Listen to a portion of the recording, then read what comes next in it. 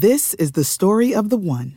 As head of maintenance at a concert hall, he knows the show must always go on. That's why he works behind the scenes, ensuring every light is working, the HVAC is humming, and his facility shines. With Grainger's supplies and solutions for every challenge he faces, plus 24/7 customer support, his venue never misses a beat.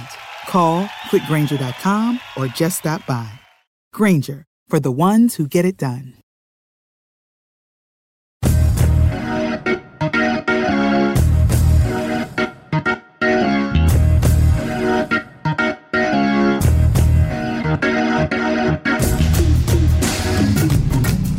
Hello and welcome to the Over and Back Classic NBA podcast. I am Jason. With me as usual as Rich. Hello, Rich.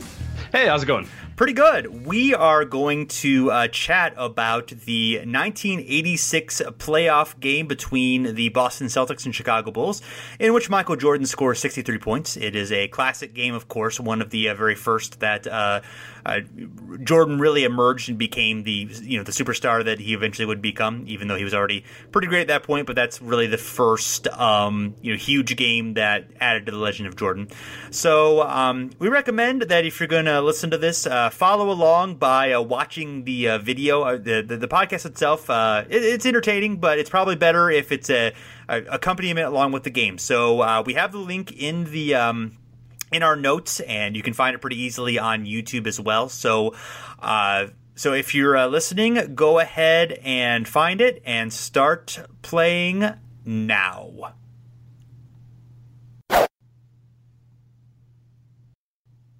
All right, and we are looking at a very youthful-looking Dick Stockton doing some commentary for this for this fine basketball game in the very beginning. It's very odd hair. I don't know what's going on there. It's all over the place. It is a little bit all over, but I think that might be a comb-over attempt that may just not. That went really awry. Yeah, but he's got long in the back. I like it though. He's not the comb-over he needs, but it's still long in the back. He's still got to go to the bottom of the bottom of your neck because that's That's important. Yeah, it definitely that heavy side part going on there for Dick. It's all right. He's on television. He's got to look as youthful as he can. You got to pull the comb over. That's. I always had this irrational. I don't know if you ever had this, where different colored microphone heads. Did that ever annoy you? I cannot say I've ever noticed it. I don't know why. Yellow and blue. Look at it. It's so distracting. Once you notice it, you'll never be able to unnotice it from old TV. Because now everything's so polished and everyone's got the same colors and everything looks branded. He's got the I, he's got the CBS, he's got blue, he's got yellow. It's a mess. Let's go here. Come on. Yeah, maybe somebody's a Michigan fan with amazing blue there. That's true. You're right. Could it be Tommy Heinsohn? I would not guess that, but it could be. We don't know that it's not. Yeah, we all know him, of course, as a huge Boston Celtics homer, but he was a national TV analyst during the 80s and was quite good at that. Actually, he was not quite the partisan that he is today. At least he was able to hide those tendencies. Too much Michael Jordan. If you throw the volume up a little bit in this show, you'll see that he's very good. He's very nothing at all that you would think he is. If you listen to him these days. Sure. Yeah. I mean, I enjoy him to a certain extent these days, but yes, he is very much. There's no it's an acquired taste these days. Yeah. So. Yeah. It's and Pat O'Brien talking to Michael Jordan. Pat O'Brien, and now he's got a red microphone head. What are we doing here, guys? Red on red, and you're going to interview Michael Jordan wearing a red jump. What are you doing? What are we doing here, guys? Yeah, CBS. You're never going to be America's #1 network. Never. If you start doing this stuff, all right? Exactly. Come on. Yeah. No wonder you're losing to NBC at this point. Exactly right. Yeah. You're getting because you get this stuff together here. But exactly. I love Pat O'Brien. I don't remember Pat O'Brien doing games. Oh yeah. He was before he did the celebrity heavy stuff in the was it Access Hollywood he did in the 90s? I think it was Access Hollywood. Yeah, unfortunately I wasn't the biggest fan of any of those. So I'm pretty sure it was Access Hollywood, but yeah, there was Extra too. Was he Extra on Extra? No. Yeah, it's hard to say. There's so many, of course. Entertainment Tonight being the forward. I can't believe there were 3 of those on at the same time. Yeah, exactly. They competed with each other. So getting his resume ready. Yeah, definitely getting that resume ready. So the Bulls, of course, have Michael Jordan, Orlando Woolrich, Kyle Macy, I think Gene Banks and Sidney Grant. Corzine, obviously one of the Corzine, of course, yeah, of course. I cannot believe the great Dave Corzine. The great indeed, Dave Corzine. And the Celtics, of course, have one of the great starting lineups of all time with the Larry Bird, Kevin McHale, Robert Parrish, Dennis Johnson, and Danny Ainge as well. Wow. Yeah. Jeez. McHale with the hook. Danny Ainge fan guy. I don't know. Danny Ainge. Is it GM Danny Ainge that gets you? Or is Blue Jays baseball prospect Danny Ainge? We feel the need to glorify Danny Ainge, I feel like, as a GM a little too much. But yeah, it's more, I didn't like him as a player. He was kind of obnoxious and annoying. And I grew up kind of a Lakers fan, so I was really into Green. I was not a big Celtics fan in the 80s, but now, I respect the team. Obviously, the 86 team was quite exceptional, had 67 wins, top 10 all-time team in SRS, and considered one of the great teams of all time, and certainly at the time, in competition for that. And certainly. Yeah, and I think Bill Simmons decided that they were the best team ever, that they would beat the 96 Bulls. I'm going to go ahead and guess you probably disagree with that. Yeah, I think so. But, it's Bill, so it's fine. Yeah, I don't know if I know who my best team... Like, you know what I mean? I have a lot of trouble with that. Like, I don't know that I would say right off the hand it would be the 96 Bulls, because, there's a lot of things that kind of happened to make the Bulls that good that year as well. So I don't know if I'm quite ready to say that they're the best ever. I don't know. It's really hard to... because with different eras and whatnot, like, I really have a tough time being like, would the 71 Bucks beat the 96 Bulls? Like, I don't know, man. The game was a little different. I don't know. Like, I don't know if the 96 Bulls would beat the 2016 Golden State Warriors, and that doesn't make either of them, better or worse or whatever. You know what I mean? Like, that there's, if you transplant the 2016 Warriors to the 96, NBA, they might, not do. There's so many things that go into it that I just always hate that, like, straight one-on-one debate of, would that team beat that team, or would that player beat that player? Like, I just don't like that stuff. Yeah, I think the fair thing is to consider how they dominated, their era, and also consider like how tough their era was. So. You can argue a lot of the greatest teams of all time happened, during an expansion year. And this actually was not during, this was a couple years before expansion. Of course, he was a nice block on Parrish there. Yeah. Corzine. Yeah. Guy's a stalwart, defensive stalwart. He's a tank right there. Yeah, Corzine's very thick. He's a very he hasn't been working out a lot, but he's like the least athletic it might be the least athletic NBA player I've ever seen in my life. Like, he's just a big lumbering dude. Like, I would say Corzine wasn't very athletic, but he was skilled. Like, he did have some. He's skilled. No, absolutely. No, you can tell. Yeah. Like, you'll see from that block. Like, he gets by on just pure, like, brains. Like, look at that. Like, the pass just went right past him, and he's he like kind of reaches his hand up. Yeah. Like, I'm not jumping. I don't know. I feel like there have been like awkward and more uncoordinated guys, and he has the more skill than a lot of So he's like more than like your 7'6", some of your like 7 your Pavel Predzo. Who was that one? The Mavericks had that guy. He was 7'7". Russian dude. I forgot what his name was. He was so bad. Was it Pravel? Or was Pravel or Pradl? Whatever. Who cares? Yeah, I think it was Pavel. He was terrible. Yeah, I'm sure there's some Mavericks fans who are very angry at us right now. Yeah, I used to love. I really remember him more from video game than I remember because he was I would always good. Put him in. Yeah. He was great in the video game because he's like 7'7". Right. And then I think I was like, this guy's awesome. And then I've watched him play once. I'm like, oh yeah, you need feet in the NBA. Like you need like footwork. Okay, all right, well, never mind. Those are important. So I like those. The Mavericks always were good about that. They had a Wing Zizou at 1.2. Oh yeah.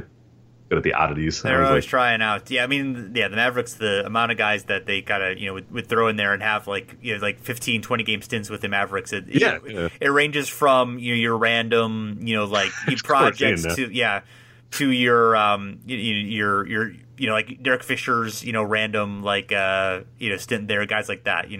Rodman. Yeah, so I forgot about Oakley, of course, getting the rebound there, being part of the starting lineup. Woolridge, Corzine, and Kyle Macy, who, not I don't know a whole lot about Kyle Macy other than he was a. We did a show on him, didn't we? One of our first 5 or 6 shows, I believe, was. You can look in the archives. If you search up Kyle Macy over and back, you should be able to find it. But I'm almost positive we did. I don't remember exactly what number, but I'm fairly certain. We talked about Kyle Macy for an entire episode. So one of our old school episodes too, we went like an hour and a half on a player. I think Kyle Macy. Definitely. I'm almost positive. That was a good investment of our time. Rick Barry, and then I think Kyle Macy. So I think it was third. So yeah, it makes sense. So Kyle Macy, he twice led the league in free throw percentage. Spent most of his career with Phoenix, and near the end of it at this point. He is now an assistant coach with Transylvania University in Kentucky. Yes, which sadly their mascot is not the Vampires, which seems ridiculous. Like it's. What did we looked it up? I forgot what it was. Yeah, it was not very good. For those of you who are interested, this is actually Rich and I our second attempt to record part of this show. The first 30 minutes originally, which we had Curtis Harris, who will be joining us later. Unfortunately, that's been lost to posterity because was among our best 30 minutes of radio that we've ever done. Absolutely, yeah. So we had a few recording issues throughout. So you may notice a few musical interludes here and there, and some occasional dropping in and out. Nothing significant. I've edited most of it out. So we'll blame Skype for the for the. That's good. It wasn't really. I mean, to be fair, it was Skype's fault. But yeah. I mean, in a way, mine and Skype's fault. So.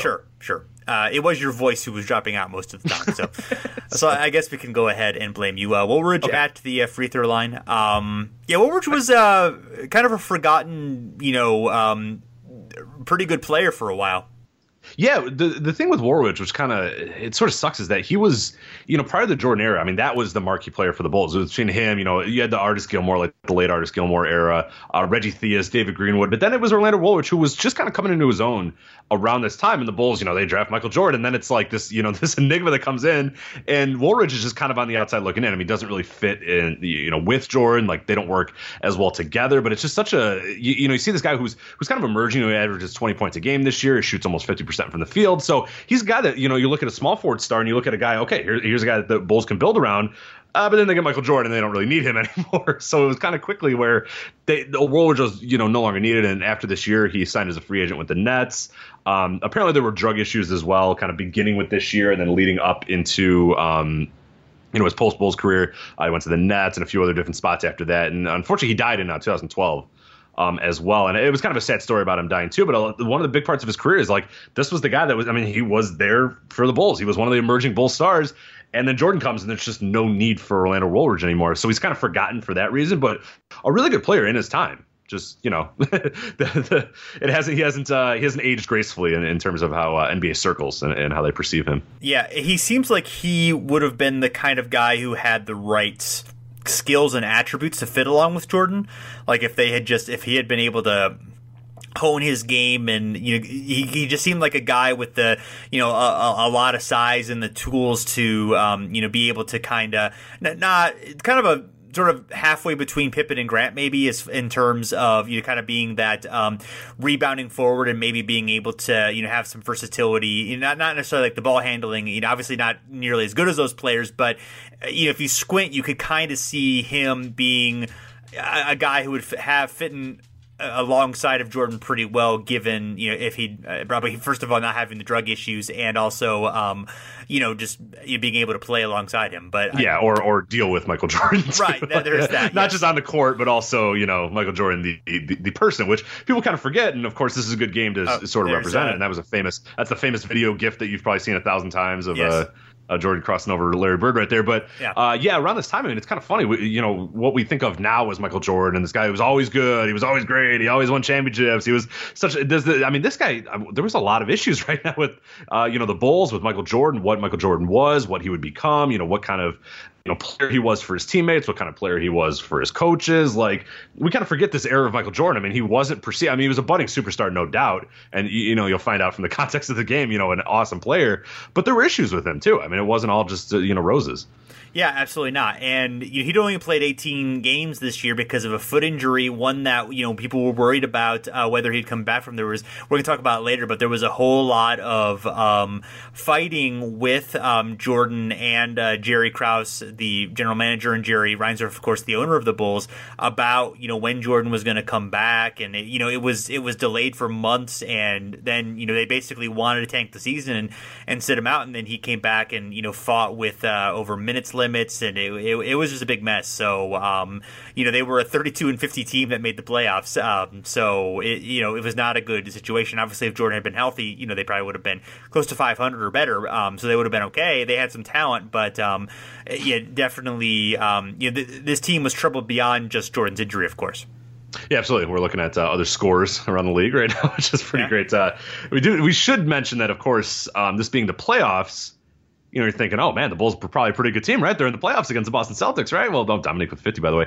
Not so fast, because they were actually 30-52. Yes. It was not just a very odd year. As people think that, this was a really just a ridiculous era of, and I don't remember if this got lost in the recording or if it was in our intro part, but Curtis let us know that the big reason why this is such a weird playoff year and why, the next 2 years were kind of weird as well is this is the first year where they added a few more teams into the playoffs. Yeah.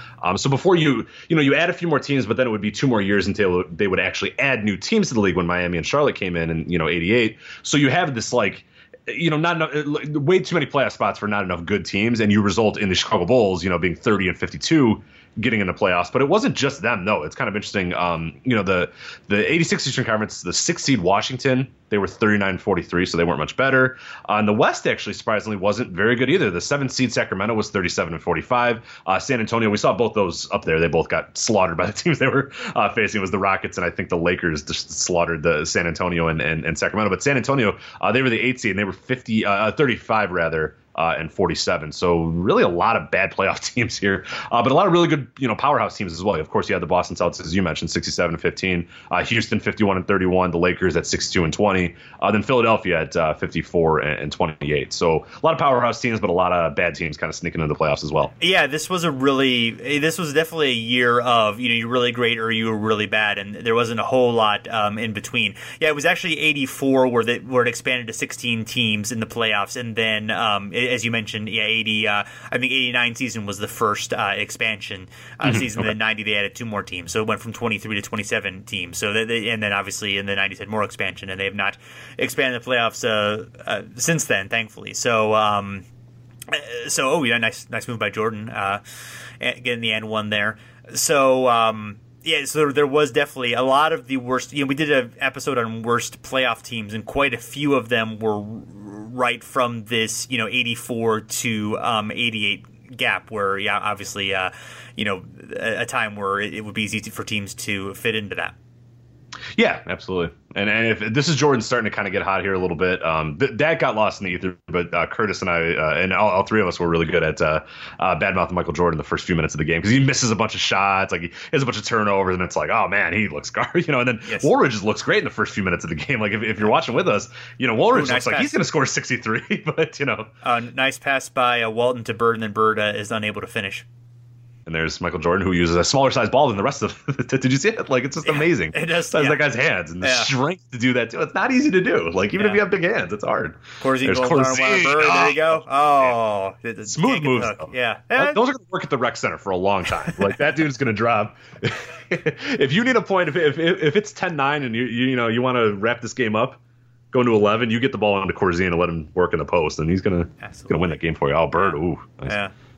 Roach is a decent defender too. Woolridge, it seems, in this game so far. Yeah, he's doing all right. He's probably a guy who would be interesting to examine a little bit more. Not that we need a whole show on him or anything, but yeah, he's sort of definitely a what if case. I mean, he was pretty good on the. He kind of definitely had up and down period in his career. Obviously, the drugs will do that. Sure. Was pretty good in '89 with the Lakers, and was. Had an interesting career for sure. And later on was he was a WNBA coach for the LA Sparks and led them to some of their better success. So yeah, and drugs are a huge issue, by the way, with this team, the Bulls team. We can get into. I think I don't recall if we got into that later in the show, but plenty of guys on this team had issues. Quentin Daly, he's not been on this game and not even on the roster anymore. He stopped in, I think, February. Stopped playing for them, but he, had tons of issues with him, and it went, that kind of thing, So. Yeah, George Gervin, I think had a little bit of issues this year as well. Just a lot of stuff, kind of piling on this year. But it was a very interesting kind of dynamic, this whole Bulls team, and you got as we mentioned later in the show with Stan Elbick and Michael Jordan and the management. It's just it's a very very just tough situation going on for the Chicago Bulls at this time. Just a mess, kind of. And not a mess are the Boston Celtics. Of course, they, in addition to their starting lineup, which you mentioned, they also have Bill Walton, the sixth man of the year this year, the best year of his career outside of the 2 great Portland years. was basically left for dead. Was stuck in with the Clippers. Had returned for the '83 season after missing 3 full seasons and only playing 14 games in 1980. So he missed 2 years in a row. Returned for the '83 season and played part of each of those seasons. I think 33 and 55 games, and then agreed to a trade to the Celtics, but had to basically forfeit all the money he was owed by Donald Sterling to do that. And then the Celtics doctors wouldn't clear Walton, and then Walton tells a story about Red Auerbach, visiting him and saying, can you play? And then Walton promising that he could, and he's like, go ahead and clear him. Basically, which even if Walton is exaggerating, as I suspect possibly he might be, that's still a fun story. So no, it's pretty good. Yeah, no, it's just amazing. Yeah, that even he had the desire to play. Because honestly, if I were him, I'd just be like, man, so much pain. These issues, like I'm done. Like I'm out. It's over. Especially in that situation in San Diego, to still have the love of the game after what happened in the Clippers and what happened to the level of his career. I mean, I'm sure it was I had this unfinished business. I want to prove that I still have something in me, anything in me. I'm sure, but like I would have an impossible time saying, yeah, okay, let's get back on the court, let's get ready, let's do this, and not only that, have a really good year, to boot. So yeah, it's really admirable what he was able to do. Yeah, and he's moving quickly. Obviously he's hobbled, but he. I'm kind of surprised at his ability to sort of move quickly and to run and to be able to do that despite obviously having the foot problems and the pain that he was in. Yeah, I think he'd be more like Corzine, where he just rely on smarts and no athleticism whatsoever. Right. But you can see that he's getting around pretty good. I mean, he got for a rebound a few minutes ago and got pretty high too. So he's definitely affecting the game in a lot of ways. So it's definitely interesting to see, given what is going on with his feet and his knees and his back, and just absolutely ravaged by injuries at this point too. So yeah, some foreshadowing later on in the show. We were going to be very surprised at how many rebounds Bill Walton has in this game. So look forward to that. Yes, yeah, I remember that. Yeah. So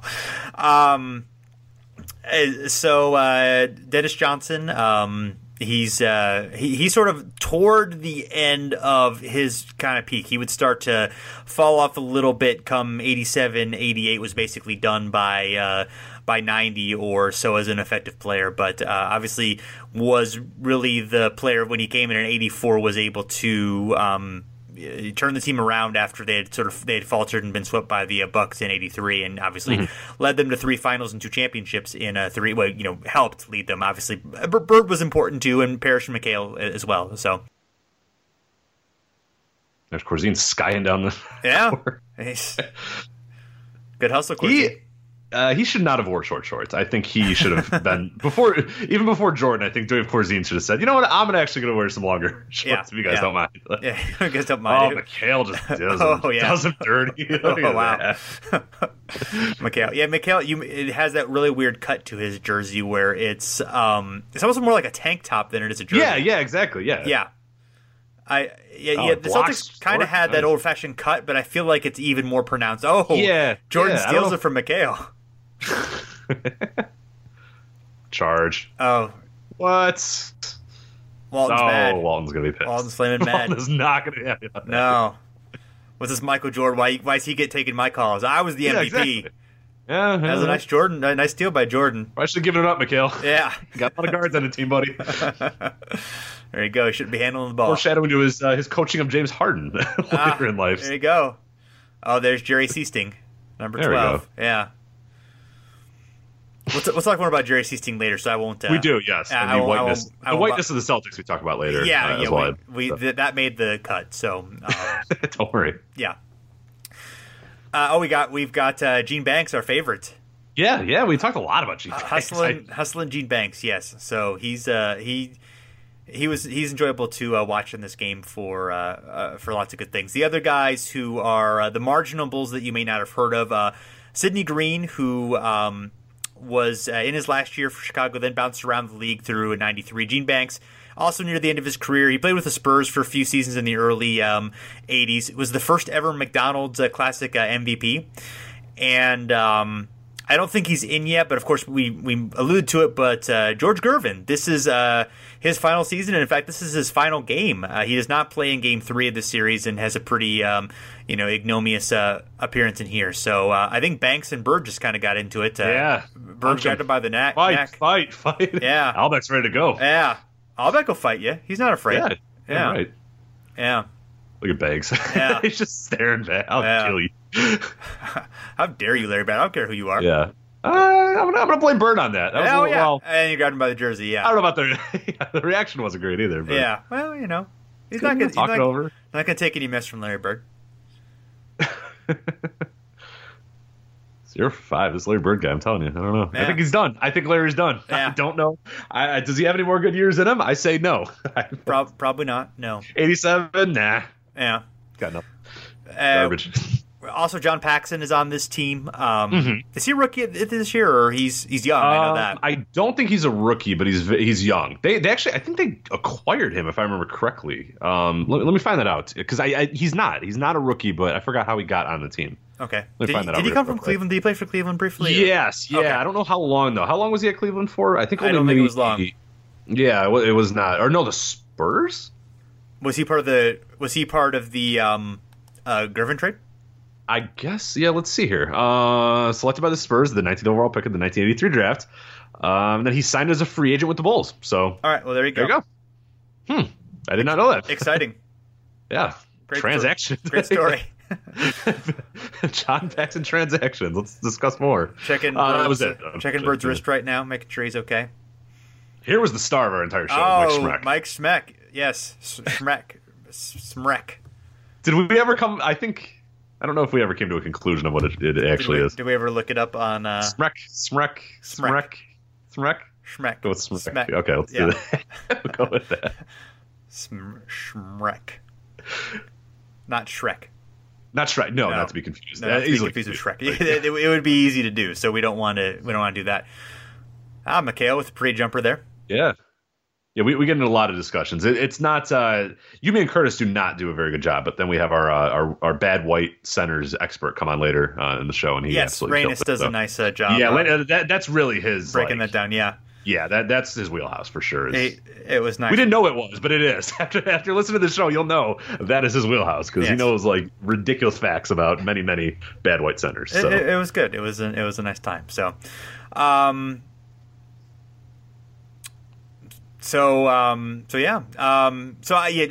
Gervin's. This was his last season. He did have a 45-point game during the season, so like it wasn't like it was all bad for him during the entire year. But I think talk about it later. But yeah, Jordan didn't really want him on the team, and it actually was probably helpful for them with Jordan being out, and he was able to, still be a reasonably good scorer. But yeah, not ideal situation for him. So.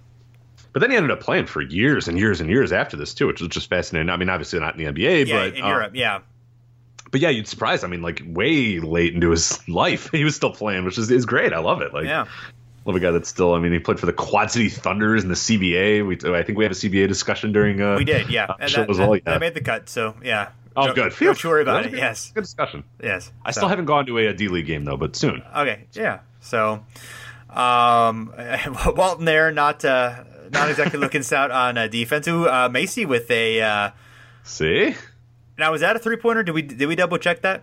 Oh yeah. What happened? There was controversy. We discussed it later. There was controversy over that because they didn't count it as a 3-pointer, right? Even though it's clearly a 3-pointer. Yeah, right? that was clearly a 3-pointer. Yeah, Yeah, that's what it was. We looked it up, and they didn't call it a 3-pointer, even though are we gonna get a replay of this? Maybe the box. Or we're just gonna see Dave Corsine's ass for a long time. Yeah. Oh no, they're gonna show the fight. Yeah, no, okay, so that was what it was. Because later I come up with a fun fact that the Bulls box score shows no 3-pointers made, but maybe the box score is just mistaken, and maybe the one I assume you used a Basketball Reference box score. Yeah, I did. Yes, yeah. Unfortunately, well then Kyle Macy's career is up to this point. If he's like one 3-point made away from Hall of Fame eligibility, it's and if people are like look, if he's got 200 3-point made, I'll get him in, but at 199 I'm not going to vote him. Yeah. That would really suck. So we should send this along to the the proper authorities. I don't know who that would be. To Naismith Hall of Fame. Mr. Naismith. Mr. Naismith himself. Basketball day. Yeah, yes. We're recording this on the basketball day. We are, yes, December 21st. It's been did you do anything fun for basketball day, Rich? I played basketball at lunch. Does that count? Oh, it does count. Yes, I consumed basketball and recorded a podcast about basketball. So fantastic. I think it counts. I'm talking to you about basketball now. Yes, so really, indeed. Yes. So all right. So Kyle Macy had 192 career 3-pointers. Oh wow! I mean, you get 193. That's a whole different. I mean, you know what I mean? Like that's an upper echelon. It's like it's a good cutoff. But now he's stuck. Back there. Sucks. Yeah. Jordan own Bulls here. I feel like Jordan. I'm sure he has scored a lot in this game, but he really doesn't like. It's the end of the game where you really get a lot of, and a lot of it. It's like at the line too. He does a bunch, but he scores a lot too. Like he's a lot of jumpers or whatever. But yeah, like the first quarter, he's really just not doing much of anything. Yeah, I mean, he does score a fair number of points in the first quarter, but yeah, it is not. It's not like they're feeding him directly. I mean, it's more of going through the offense kind of thing. He's just... Well, the other thing too, then I forgot who brought this up. I think Curtis brought it up in our original recording. Is people have this idea of like this era of Jordan was just like he just dunked over everybody. He was just jumping and flying and like he had no skills. He was just like a super athlete or whatever. And it's not true at all. Like if you watch all this, like half his points are just like mid range jumpers. Like he had that.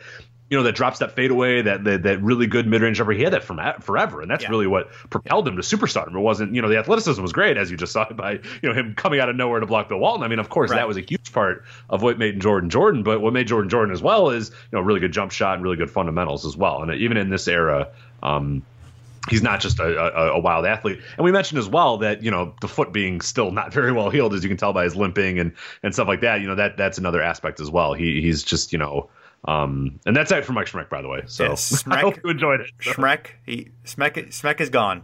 Yeah, so hope you enjoyed that. So him and George Gervin had very short stints in this game, but it's just kind of fascinating to see because I even have that perception too of Jordan is just this like wild athlete at this point, but he's still got the fundamentals. I mean, you can tell what he had even now. I mean, he obviously honed them over many years. But yes, he they are definitely on display. No question about it. So yeah, Bill Walton at the free throw line. Yeah, they hit that sort of shot put free throw, but his percentage was good. So do you ever see how crappy the ball looks? I always notice that when I watch old basketball. The ball just looks like really bad. Like it's like beat up. Like Bill Walton played with it out in his driveway. It just told him to come bring it. It's darker. Walton takes a tumble, but he appears to be okay. I haven't noticed Scott Wedman playing in this game. I feel like has he come yet? He plays in the game for sure, but but I haven't. I do think we're at the all white lineup at this point. So you are, yeah, nice peak, yeah. So look at these fundamentals. Might be number 8. I'm not. I'm not. It's hard to tell, but there are a lot of white guys along here. Carlisle is 34. I'm pretty sure. Yeah. Yes. So we are not easy. Yeah, we know Bird, but yes. So we are coming to the point in which we are about to match up with our other recordings. So when we come back, you will hear us with Curtis Harris of Pro Hoops History, and then Rainus Lattis will join us. Lamar Maddock of the Handle Podcast will come on as well, and we will talk about a lot more fun stuff about this game, so hopefully you are enjoying the show. There'll be maybe a few musical interludes in there as well. So hopefully that's fun for everyone. And my fault. Sorry. That's all right. And we will be back again in a moment. Rick Carlisle, come on. All right. What are you doing? Okay, here we go. Let's see. Back at it, yeah.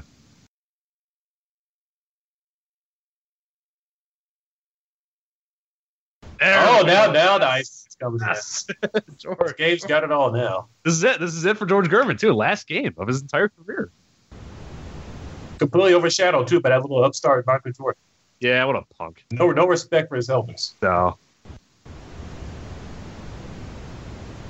Which especially because Jordan hated, George Gervin. I mean, of course, this is obviously a constant Michael Jordan rookie year. Well, pretty much just like career thing, but hated that George Gervin being traded for David. Just did not like Gervin on the team at all. there's the rumor that George Gervin was a part of like the freeze out. I don't know. Oh, that's right. It's like ego about anything. So,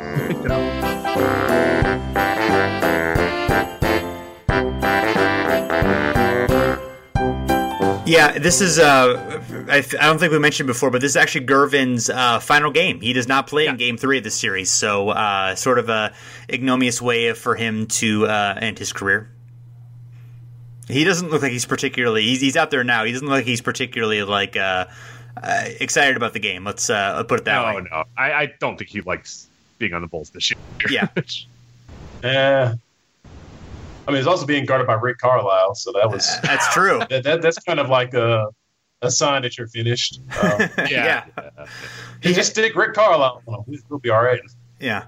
He had a 45-point game earlier on in the season, so he did at times obviously still have the old magic, but I don't know if once Jordan came back it wasn't fun for him anymore, or I'm sure that's exactly what it was. I'm sure that was a big part of it, but. Yeah, obviously he was close to being done. He played overseas, I think, but he didn't. Yeah, obviously didn't play in the NBA again. Yeah. And so he also things ended for him kind of badly in San Antonio. He fought with Cotton Fitzsimmons and wasn't really happy there. So yeah, I mean, don't forget Altbeck was the coach in San Antonio, right? So, yeah, right. Exactly. Back to coach he liked probably, but yeah.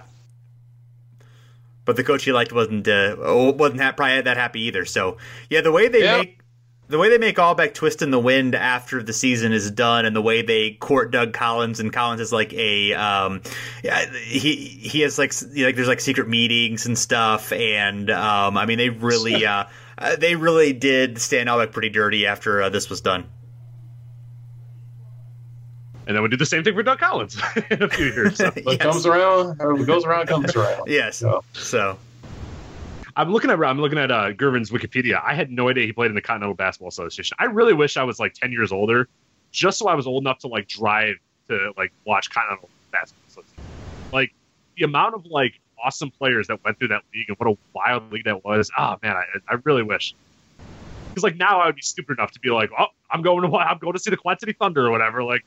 I could do that. Like, that would be reasonable, where on a weekend I would just drive 4 hours. That's another thing Isaiah Thomas killed. So, unfortunate if that's not around anymore. Yeah. The Rockford, I forgot what they were. Yeah. I feel like if you were going to put that's not far from me at all. That's like an hour and a half. I'll do it. I'll do it every weekend. If you were going to put a new team in the Quad Cities, you would have to call them the Quad City DJs. Oh, absolutely. Yeah, the Space Jam song. Yeah. The warm-up song. That's the one good thing about Space Jam is that song. No, hold on. The Monsters Anthem. What are you talking about? The soundtrack is pretty solid on Space Jam. Okay, that's true. I Believe I Can Fly. Yeah, I don't remember that song, Rich, but the Monsters Anthem. Oh, that's a hard song there. You got Busta Rhymes in there. You got I think who's in there? Cypress Hill. I don't know if both members of Cypress Hill. But... All right, I'll take your word for it again. The last time it's actually like a legit good song. Like LL Cool J has like a really good verse on it. Like I'm not lying. It's like a legitimately good song. So. All right, well I take it back then. I didn't mean to disparage. Yeah, you got Busta Rhymes, Coolio, LL Cool J, Method Man, and Be Real. Well, all right, set them straight, Rich. There you go. Hit 'em high is the name of the song. We use it in our intro. That's the I forgot our old show intro. Oh, that's what that beat. was. I used it at the end. That's a nice little beat, right? Oh, there you go. Well, yeah, I'm older than you guys, so I don't know all these. I don't know all these fancy references. Yeah, okay. The hop. Yeah, I don't know anything about this 20-year-old soundtrack.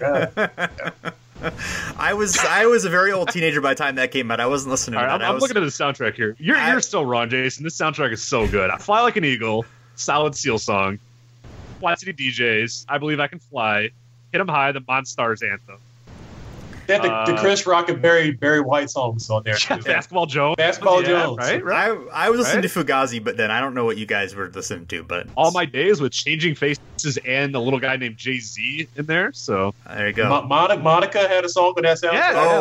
Okay, Monica. I do enjoy Monica. There's For You I Will, Monica, Upside Down, Round and Round by Salt and Pepper. What an iconic a snapshot of 1996 right there. I'll have to download that one later and see. Maybe it'll be like a great discovery for legally purchasing, right? Well, I mean, download it after I legally purchase it. That's what I mean. Right, because now you have rights to legally purchase. Yeah, okay. Obviously, yeah. Well, I don't know if there's any other way to purchase things, but. So hey guys, how are you doing? Oh, right. Hey. Yeah, I finally managed my Skype problems. Yeah, we'll just keep walking in. We are. Yeah, people just keep walking into the party. That's true. But Rainus, welcome. And we were just talking about the Space Jam soundtrack, which I knew nothing about, but apparently is a classic soundtrack. So, of course, when you watch the 1986 Chicago Bulls, you would think immediately Space Jam. Yeah, I don't even know how the hell we got on that, but we did. We did. That's definitely the first thing that comes to your mind. Yeah.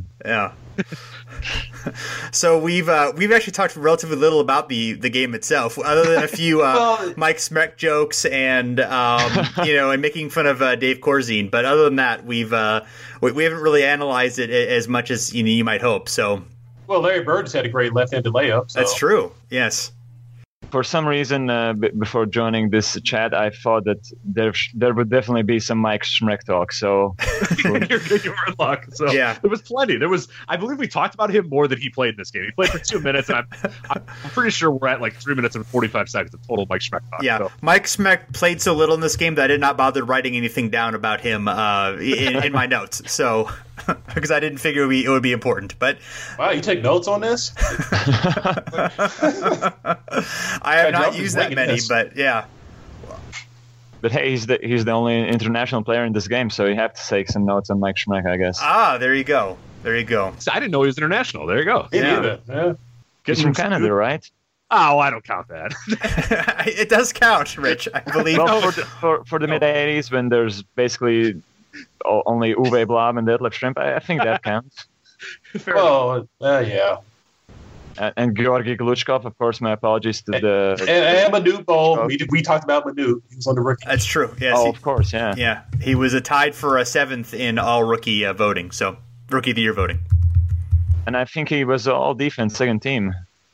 Or was it the next year? I think it should have been his rookie year. This will be a very easy question for you guys, but can you guess who played the most minutes for the Bulls in this game? For the Bulls in this game? Oh, I know because I looked it up, so I won't spoil it. It's probably Orlando Woolridge. It is Orlando. Yeah. Jordan's been sitting on the bench for a while now for some stupid reason. Orlando plays 54 minutes. Spoiler alert, this goes to double OT, by the way. And we've been making fun of Dave Corzine, but he just hit a jump shot. There you go. Yeah, You got to be fair and balanced. Dave Corzine made a shot. Yeah. I think John Paxson's out there. Jerry 16. I was listening to the commentary. Who did Tommy Heinz said should be used as a decoy to pass the ball to Dave Corzine? I did. Because I really hope you said Michael Jordan should be used as a decoy to pass the ball to Dave Corzine. I don't know that he said that, but I'm going to go with the idea that he did. Delight me to know that. All right, now Gervin's trying to post up on Dennis Johnson. And they're not. They are making an aggressive attempt not to give him the ball. So, right, yeah, like Paxson looked at him for like a minute. Was like, nah. Yeah, I guess they're afraid what Jordan will do if they pass him the ball. So, but Jordan's still sitting on the bench, man. I mean, he can glare at them. He can exact his revenge later. So.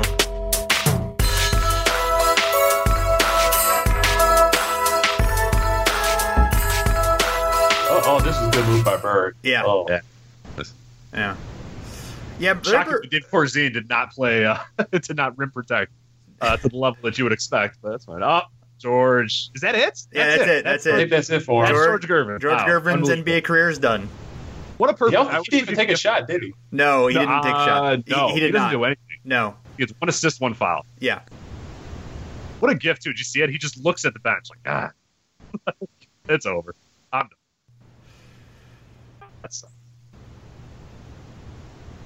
Yeah, I guess Paxson, other than Jordan, Paxson's the only championship player on these teams, right? Yeah. You have Oakley, of course, who was a big part in because the trade for Cartwright was obviously a big part. So I kind of consider Oakley a little bit of like a conduit to it, but yeah, it's Paxson. Unless I missed the Sidney Green 1992, but I don't think I did. Yeah, I don't think so. Was Corzine on the bench for the 91 team? Am I making that up? I don't think so. I think he I was don't think it was. I don't think he survived that long in the NBA. He looks like he's on his last legs in this game. So Yeah. 90. He played all the way till 91 with Seattle. He played okay. after 89. He went to Orlando. Hey, Curtis, if you were white and like kind of tall, you could last a long time in the NBA. Like I know That you era, could, as but sad as it was, like 6'11" and white, you were going to get like 14 years out of the NBA. So. Milwaukee would pick you up. Yeah, yes, exactly, yes.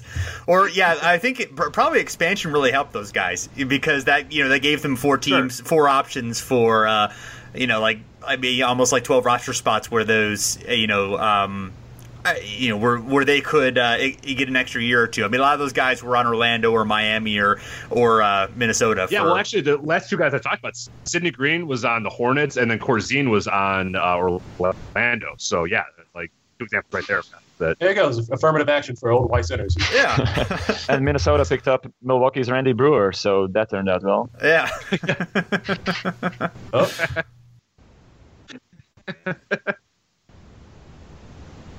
I would like to hope there was a quota for like bad white center, like bad white. Like, now we gotta sign one. Find out what Corzine's doing. I'm sure he was I'm sure he was a good locker room presence. Yeah. Oh yeah, he had all the fundamentals. Yes. Where's Gaminsky?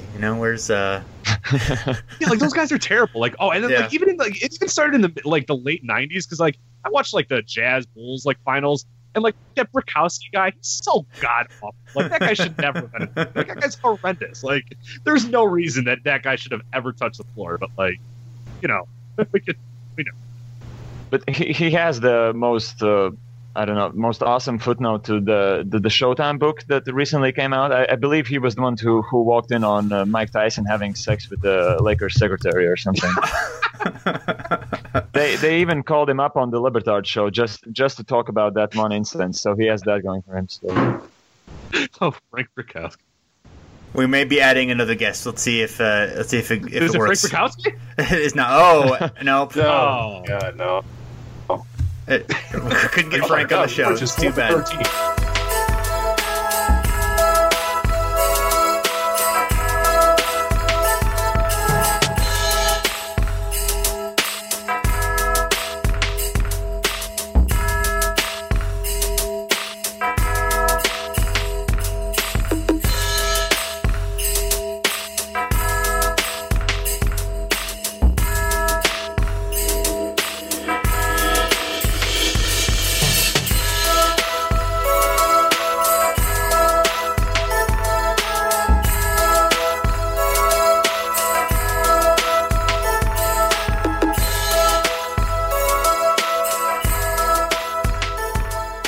Frank Brikowski had a season where he averaged 16.9 points per game, so I guess we can't make too much fun of him. Yeah. Was it Milwaukee? Yep. Yeah. How did you guess? Hey, I had lots of basketball cards when I was little. I had a lot of Frank Brikowski. So, oh wow! I just love watching McHale in the post. He got cracked on the head too. Yeah. His post Good move so before he got awesome. hit upside the head. Yeah, his move was incredible. Like, you really don't appreciate it until you watch him and really focus on him. But man, incredible. Yeah. Is he bleeding above his eye? Yeah, his eye. Yeah, I thought so. Yeah, there's a big gash in his eye. Yeah. This is when HIV/AIDS was not a big deal. Yeah, he just rubs it off onto his pants. Yeah. Like, I'm good. I'm not a drug user. Oh, man. Yeah, that's really wow, it's really dripping down. Yeah, it's dripping into his eye practically. Yeah. Yeah, it's really. Yeah, we're not going to stop the game. No, nothing. Okay. All right. And, like, no one's going to the storage table. No, there's not even like a. No concern either. Like, yeah, whatever. They're already starting to double Jordan, which is pretty fascinating. All right. Warriors just got the N1, and Boston is still not making any moves to get Bleeding McHale out the game. Yeah, Woolrich is playing actually really well in this game. I mean, it seems like for the most part, like he's really he actually is contributing. You know, are we sure that he doesn't score 63? Do we know that for a fact that Jordan scores 63? Maybe we'll uncover something. You know, maybe I don't know. I wonder if has anybody actually watched this game, because I think Orlando Woolrich scored. Maybe there was a massive statistical scorekeeping error. You know, maybe the Boston scorekeepers for some reason wanted they were afraid of Woolrich, so they wanted to give Jordan all the credit, and that's how Jordan's legend began. I mean, but really, this is just a fake news in the 1980s. Michael Jordan scored 63 points. Exactly. Yeah. It's all just a vicious rumor. Yeah. So and the Boston scorekeepers might have been watching too many white guys, so who knows? Yeah, they might not have been used to a black guy performing so well on. There's a shot at the bench, and they're all white. Oh, yes. Rick Carlisle. Yeah. Well, hey. Yeah. Don't make fun of Scott Wedman. You can make fun of the other guys. All right. Scott Wedman earned that place on the bench. Yeah. Scott Wedman's a saint. We would never disparage Scott Wedman here. Exactly, man. He's a former All-Star. He deserves to sit on the end of the bench. There you go. Yeah, he's part of the 81 Kings. Anyone on the 81 Kings is gonna, is all right by me. So as we always say, as the old saying goes, anyone in the 81 Kings, yes. Scott Wedman, Phil Ford. Yeah. Otis Birdsong. Yeah. So, in an attempt to organize very briefly, do we feel like this is the game in which, like, the Jordan now is like, he is definitely going to be like one of the greats in this game for a very long time? Is this kind of the one that seals it, or do you think that he was already seen that way at this point? Because this is the end of his second season. He was injured most of the year. He had a really good rookie year, and obviously was already people understood that he was great. But I think like as far as Michael Jordan's going to possibly be on par with all these legends, do we think this is like kind of the first point where that became evident? I think that's definitely true. He had an incredible rookie year, obviously. You go in and you set a playoff record for points scored in Boston Garden, of all places. I think people started talking about you as not immediately as an all-time great, but definitely you're on the right road toward being one. And I think just proving that the injury wasn't going to slow him down at all either, because that's a major injury, and he, of course, we'll talk. Oh, I'm sure we'll talk about it a little bit later. I mean, he didn't really follow protocol. He played early. Like, there's an idea that this guy is never going to be 100% healthy again, the way he kind of rehabbed it, and he was. I mean, you see this game, and it's like, he's as fast. He's faster than everybody on the court. He's more agile than most people on the court. Like, I think, just from that standpoint, he could be.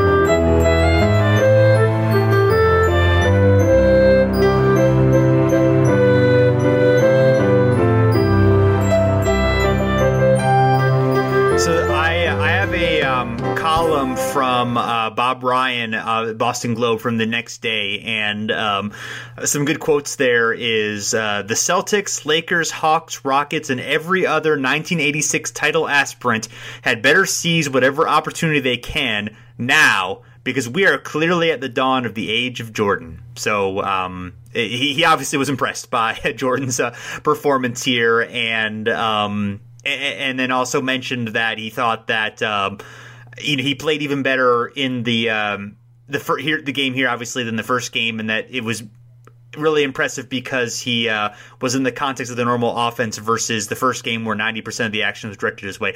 I'm distracted, sorry, by Paxton's mustache. It's quite that is a great mustache. I always forgot he had a creepy mustache. Yeah, it's creepy or glorious, depending on your definition of such things. Yeah. I would also like to note on Jordan so far, he hasn't dunked the ball once, and like the common theme is the common narrative is that early in his career he was just all acrobats and dunking, and then by like 91 or 92 he developed a jump shot. But so far in this game, it's been a couple of layups, but mostly like bank shots and jump shots for him. Yeah. A lot of mid-range jumpers from him. Yeah, I mean, here he goes again. Yeah, he's getting to where he wants on the floor, but you're right. He's not getting right to the basket. He's not, they're not really, they're not running a whole lot, really. It's been more in the half court that they've, they've gotten a few transition buckets here and there, but you're right, Curtis. And I'm sure probably the foot might be part of that. Yeah, he's not getting up as high. Yeah. Yeah, I think the foot injury at this point limited him. So he's doing a lot of footwork and pump fakes, and once he does jump, he's doing a lot of I guess, double pumps while he's in the air, drawing fouls. So already showing he's more than just a high flyer, Michael Jordan. Yes, he was pretty good. Would you believe me if I said in Game 3 that Michael Jordan wasn't one of the top 2 scorers for the Chicago Bulls?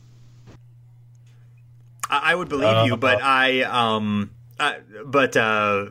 you guess the top two, without cheating? Mike Schmreck, definitely. He had 0 once again. He played 2 minutes in consecutive games, so unfortunately, there you go. Consistent. You're on the right path. I will not lie. You were on the right path. That is the hint I will give you. Definitely got to be Woolridge, one of them. It is not. Oh, what? No, what did it? Oh man! All right, I'm all out of ideas. We'll start with the leading scorer. Who can you guys guess who's the leading scorer? I would have to guess. It's not Gene Banks, is it? It is not Gene Banks. Disappointing. We love Gene Banks. I don't know if you guys will ever get it. Not Mason. I mean, you will get it at some point, but I mean, Green.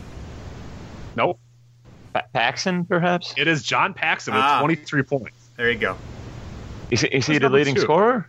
He is the leading scorer for the Bulls. I think the leading scorer overall was McHale had 31. So okay, he's overall. But who is number 2 for the Bulls? Oakley. Nope. We're running out of Bulls. We're not running out of Bulls. We said Macy, we said Banks, we said Green, we said Smack. It is not Juwan Oldman either. He did not score it. I know he was next on your tongue. Quentin Daly didn't play in the game, right? Yeah, Quentin Daly did not play in the game, no. I don't know who we have left, Rich, so I'm afraid I don't have an answer. How about Corzine's revenge? 22 and 15. 22 and 15. So you shut the hell up, all right? Yeah, please. The Boston just probably left the lane wide open for him. I mean, he was 9 of 17, so he just took the shot a lot, and I'm sure they just triple teamed Jordan. Let Dave Corzine take all the shots he wants. Let him. Yeah, let Dave Corzine take all the shots. Yeah, I'm sure with those 17 shots, 15 of which were wide open.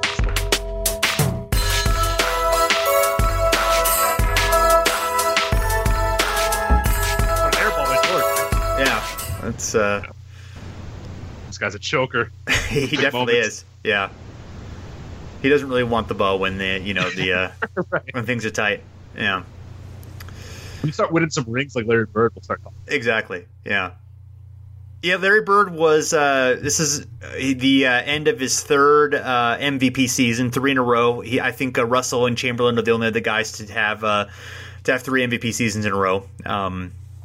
Jordan and LeBron probably should, but they were victims of voter fatigue and other things, so that didn't happen. Actually, I'm kind of surprised Kareem never did either. He probably should have at some point too. So, nonetheless, yeah, he won.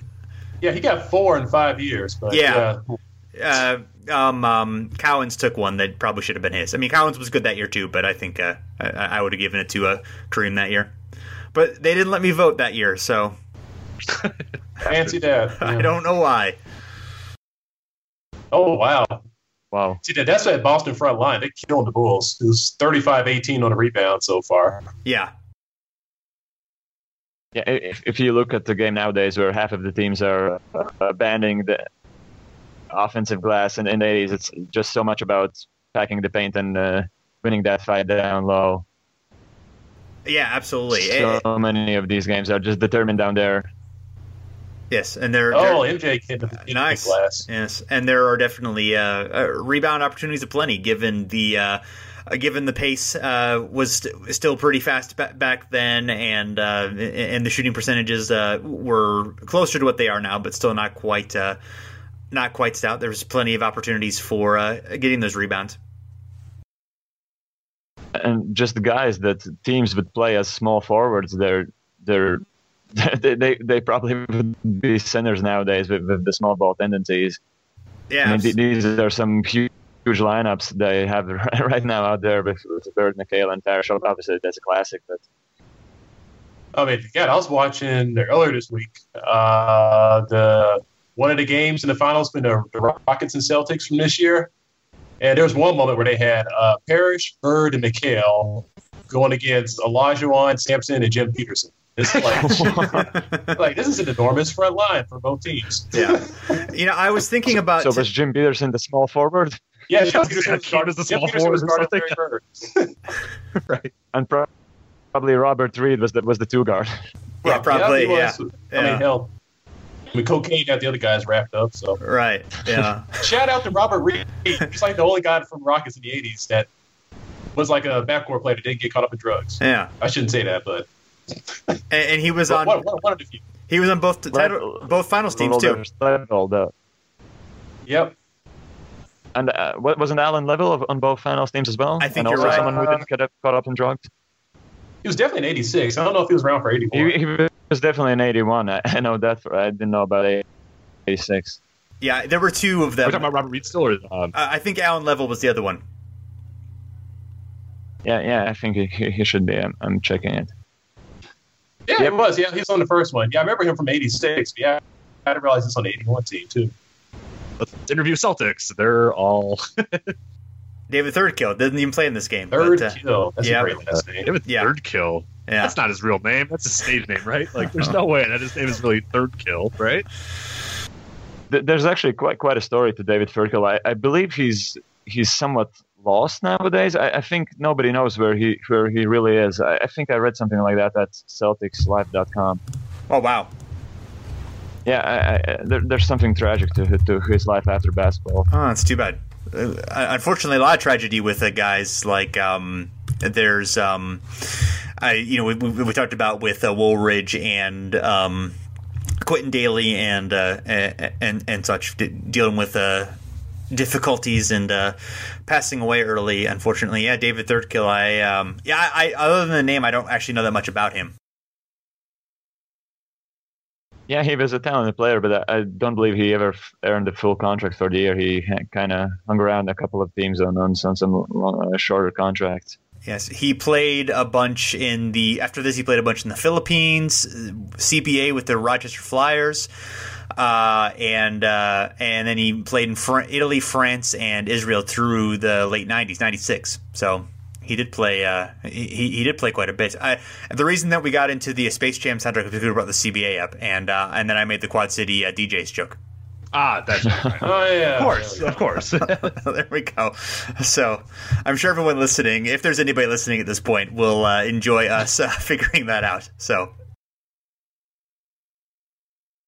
I am planning on hitting up some D-League games here pretty soon. The Windy City Bulls just started play here. I saw Von Wafer is playing in the D-League. I was like, dude, Von, like, you might want to just give it up, man. Like, it might be done. Like, but I love that. I love, like, the guy that's, like, not like Antonio Daniels, like, played, like, 8 years in the D-League. It was just like, all right, like, yeah, you like it, man. Go for it. Like, I love it. But. Yeah, I mean, you can make an okay living at a certain point in the D League. I mean, not a great one, obviously, but if you love basketball and you want to, make it as a profession, I guess there are worse things to get into. Yeah, I think Von is on the Delaware team. Yeah. I forgot about Antonio Daniels. I think he's finally done now, but he lasted forever in the D League. Like, if you have enough D League service, do you get, and you played like some in the NBA? Is there any benefits in terms of like pension and things like that? I don't know. I don't know either. Then again, apparently we're about to get a new CBA done, so yeah, maybe that's something to address. I know they're going to increase pay for the D League players, right? Yeah, I mean it's the new it's marginal. I mean, I know that some of the guys will be able to make their full pay if they're in there. I know they're changing that around, but I'm curious because that would obviously, I mean, if you can count, let's say you're a borderline guy and you had a couple seasons in the NBA and you're barely holding on, but you can hang on long enough to get a pension. That would obviously be very, very beneficial for you to play in the D League for to hold on for an extra year or two. If you're talking about the older guys, I know that Damian Wilkins is still hanging around and playing in Greensboro, and he must be like 37 or 36 at this point. Wow. Oh yeah, he played forever in the NBA. Yeah, so right. Yeah, he's good to go. Yeah, I'm sure, but it is interesting the guys who do that, and I mean, hey, I guess if they're enjoying it, and I guess Damian Wilkins probably made okay money, so it's probably just more of a love of the game and do it while you can kind of thing. Hopefully. Yeah, I bet he likes to play in the D League more than he enjoys Venezuela or wherever he's been in these past couple of years, or Puerto Rico. It might have been with him. Yeah, I mean, he can be the star of the D-League team too. I mean, he's good enough where he's probably the best player too on those teams. I mean, maybe at this point, maybe not, but I mean, for a while, I'm sure he was still the best player there. So he can the team can be built around him. Oh yeah, he's leading the Greensboro Swarm with Xavier Munford and Christian Wood and whoever they have down there. He was starting at least a couple of weeks ago. I just like to point out that Danny Ainge made a really dumb play right there.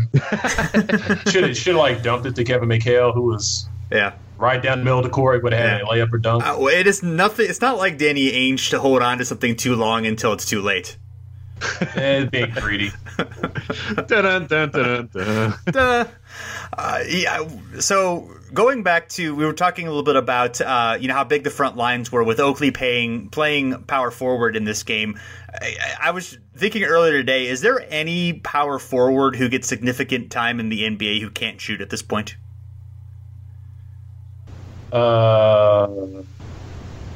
Taj Gibson, perhaps. Oh, okay. Yeah, Taj. That's a good one. Taj. He's kind of an old bruiser. Yeah. Oh wow. That's a good call. Yeah, I'm like really trying to think. Yes. I mean that probably wasn't even true 5 years ago, but yeah, that's almost certainly. I guess, where does Fareed count as a power forward, or is he a center? No, he plays power forward. They got like Nurkic and Jokic. Yeah, they got a lot of big guys, so I guess he's right. So he'd be, I guess, power forward by that. Yeah, I guess there are a few athletic ones who are kind of more like like a Montrezl Harrell. I'd put in that too, where they don't need to dunk or they don't need to shoot because they can just dunk from like 10 feet away. So like, is Henry Ellenson playing at Detroit? Is he a center or a power forward? To be honest, I do not watch a lot of Detroit. That's a little. He's a little too far down in the rotation for me to know. I have to say. On NBA League Pass, I don't go. Oh, good, the Pistons. Oh, good, Pistons garbage time. I get watch some Henry Ellenson. I have nothing better to do in my life. Let me watch some. Well. Maybe Pistons basketball. Maybe we've talked about some recent stuff long enough for our listeners to. They probably want to hear us talk about this '86 game. But when you bring Curtis Harris, I do want to talk about current Detroit Pistons basketball. Yes. The way Gene Banks just did something. He had a nice putback. He did. Actually, this Chicago Bulls team actually is very muscular lineup. Like. MJ, Woolrich, Oakley, and Banks all like look a little swole. Yeah, they would have been good contenders in that East if Jordan doesn't get hurt. I mean, you look at the team, and it's a pretty good team. Like Macy's a noticeable exception to that, but the other guys for sure. Yeah. Well, yes, that didn't want him out. Macy, they might go ahead. They might list Gene Banks at something like 6'7", but I swear he's not taller than 6'4", and he plays like a freaking power forward. I think you came on after the Gene Banks talk, Reynes. Anything you know about Gene Banks or want to share?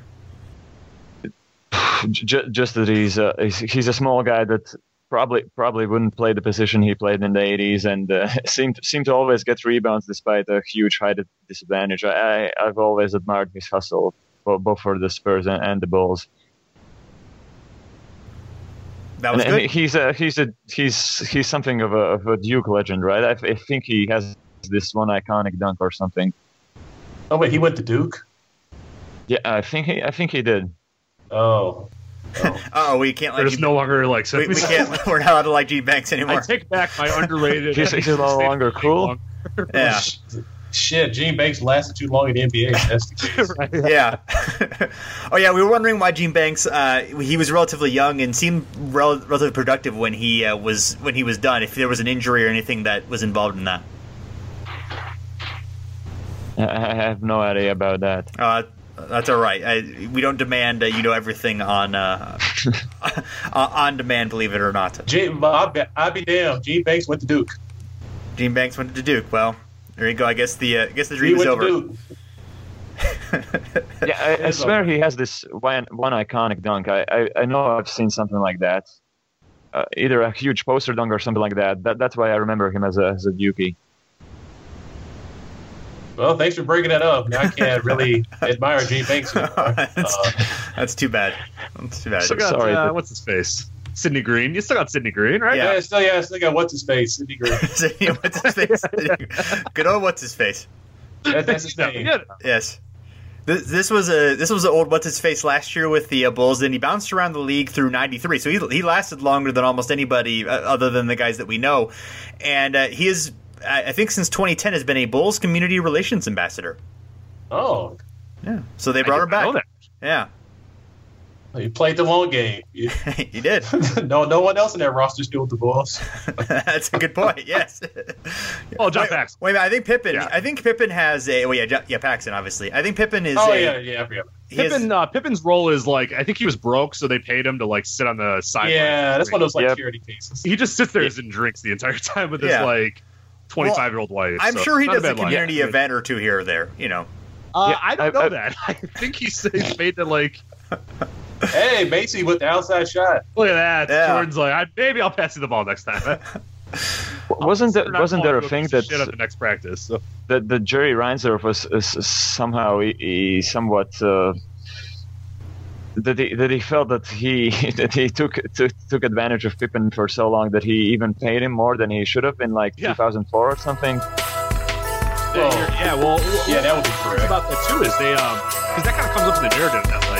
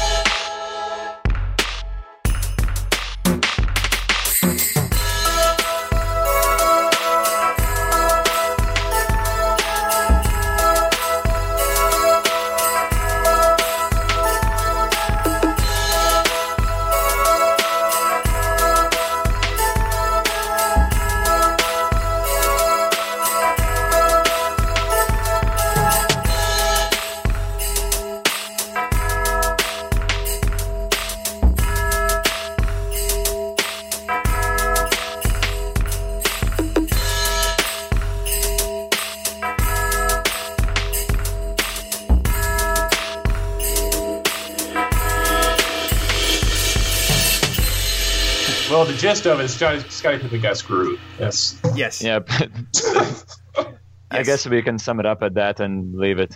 Yes. Yeah, well, I guess Reinsdorf is he's paying him now a little bit, so we'll give him some credit for that perhaps. And what I was saying is they made sure that when he went to Houston, he got the most money he could possibly get by doing the signing trade versus just Well, like a what straight do you up do? free Somebody else agent can pay him as much money as we should have been paying him. contract. Right, exactly. How benevolent of him. There you go. We don't want to pay you, but if Houston's going to do it, You can always count on Curtis to get riled up about labor Well, issues. I can see through the bullshit. So how else, Scotty? We'll make sure you get paid the most you can get paid, but someone else is going to do it. Yes. There you go. So Too generous. bad. Too bad he had to play with us. Sorry, fat butt. Was that the quote? Too bad he had to play That's with him right. at Houston. Yes. Yeah, hey, I grew up in Houston. So I had a first row seat for that nonsense. Yes. It was, I remember that team. And those So much terrible, excitement, and then it vanished so quickly. those terrible uniforms didn't help either. Jesus. And the court. Yeah, Oh. court. we don't talk enough about how horrible that court was too. Yeah, we do talk enough about it. Oh, do we? Fair enough. It's ugly. That's all you need to say about All it. right. Speaking So, of Curtis, go ahead. were you a fan of Matt Maloney? Hell no, I'm not a fan of that. It wasn't his fault, but still, he was just John Stockton ate him alive. Yeah. She should have been put in that situation, but he was. So, you got to live with the results. And yeah, Stockton kicked his ass, mopped him up and down the floor. It was so awful. So our friend Scott Holland at Star of Savage asked, where does Boston's parquet floor rank among the iconic North American sports venue traits?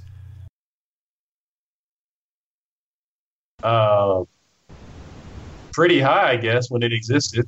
Yes. I mean, I guess, the other ones that you kind of think of are obviously the Ivy and Wrigley Field and the Green Monster are kind of the two that stand out to me as far as, being distinguishable. You see it and you instantly know where, what the venue is. There aren't a whole lot of others that come really close to that for me. I'm not sure if you can think of any in particular, Rich.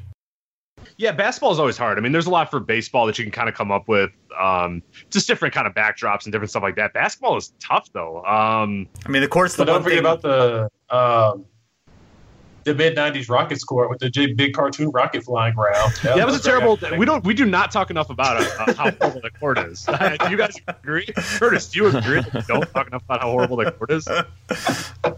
I'm not sure how whether the average fan in North America would recognize it, but I've always loved the Charlotte Beehive they had with the Hornets. That was good. The honeycomb court. Yeah, that's nice. Yeah, I guess the Milwaukee kind of the M, the big story of how that got done as well. I don't know if you guys saw that 30 for 30 short on it. I think it came out about 2 years ago. Yep, about the Milwaukee M, but or the Milwaukee floor. It's really, really cool. It's fascinating how they got possess them to context some random it's really cool. But yeah, definitely check that out. Wasn't there a game like Sam Macy made another shot? He's now up to 7 points. he's out here. He's got to create all of his own offense too, because Jordan is never going to pass him the ball, and rightfully so. He should pass the ball. Macy's just doing my turn. I believe there was even a game like 2 years ago when they first tried to replicate the old Mecca Arena when it was all slippery and something. Oh, and, I remember that. Yeah, they just had the board game. Yeah, they used the wrong kind of paint or finish, and they just made the court too slick. It was about the time that the 30 for 30 short came out, so I kind of remember that. I'm trying to figure out basketball other ones. I mean, I guess not really. It's that's about it. Yeah. I guess a lot of it's just now how the arenas were structured then, like with the seats and all that sort of stuff. It's probably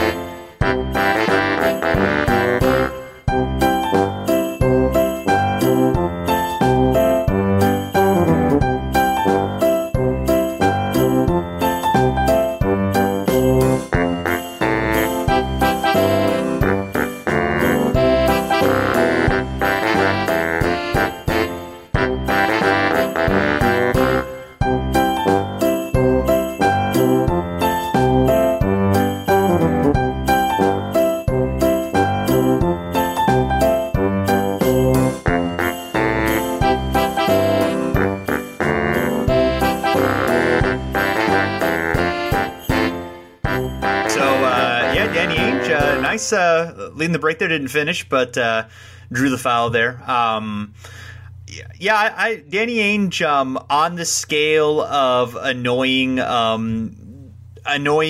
sports personalities of the 80s, ranked very highly for me as a kid, because I grew up a Lakers fan as a kid because I really liked Kareem, and so Danny Ainge, for whatever reason, really bugged me. Just this short, scrawny, annoying, personality. I mean, you could see the arrogance, emanating from him even then.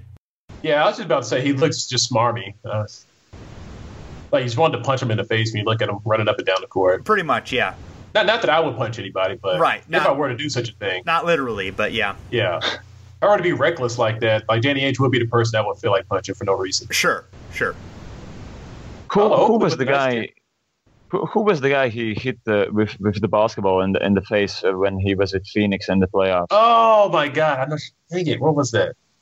Because while you're thinking about it, Charles Barkley was on the Le Batard show just like a couple of weeks ago, and out of nowhere he just wanted to point out that to this day I believe that Danny Ainge didn't want to do that, and I'll go to my grave lying or something of that sort, and basically admitted that Ainge did that willingly.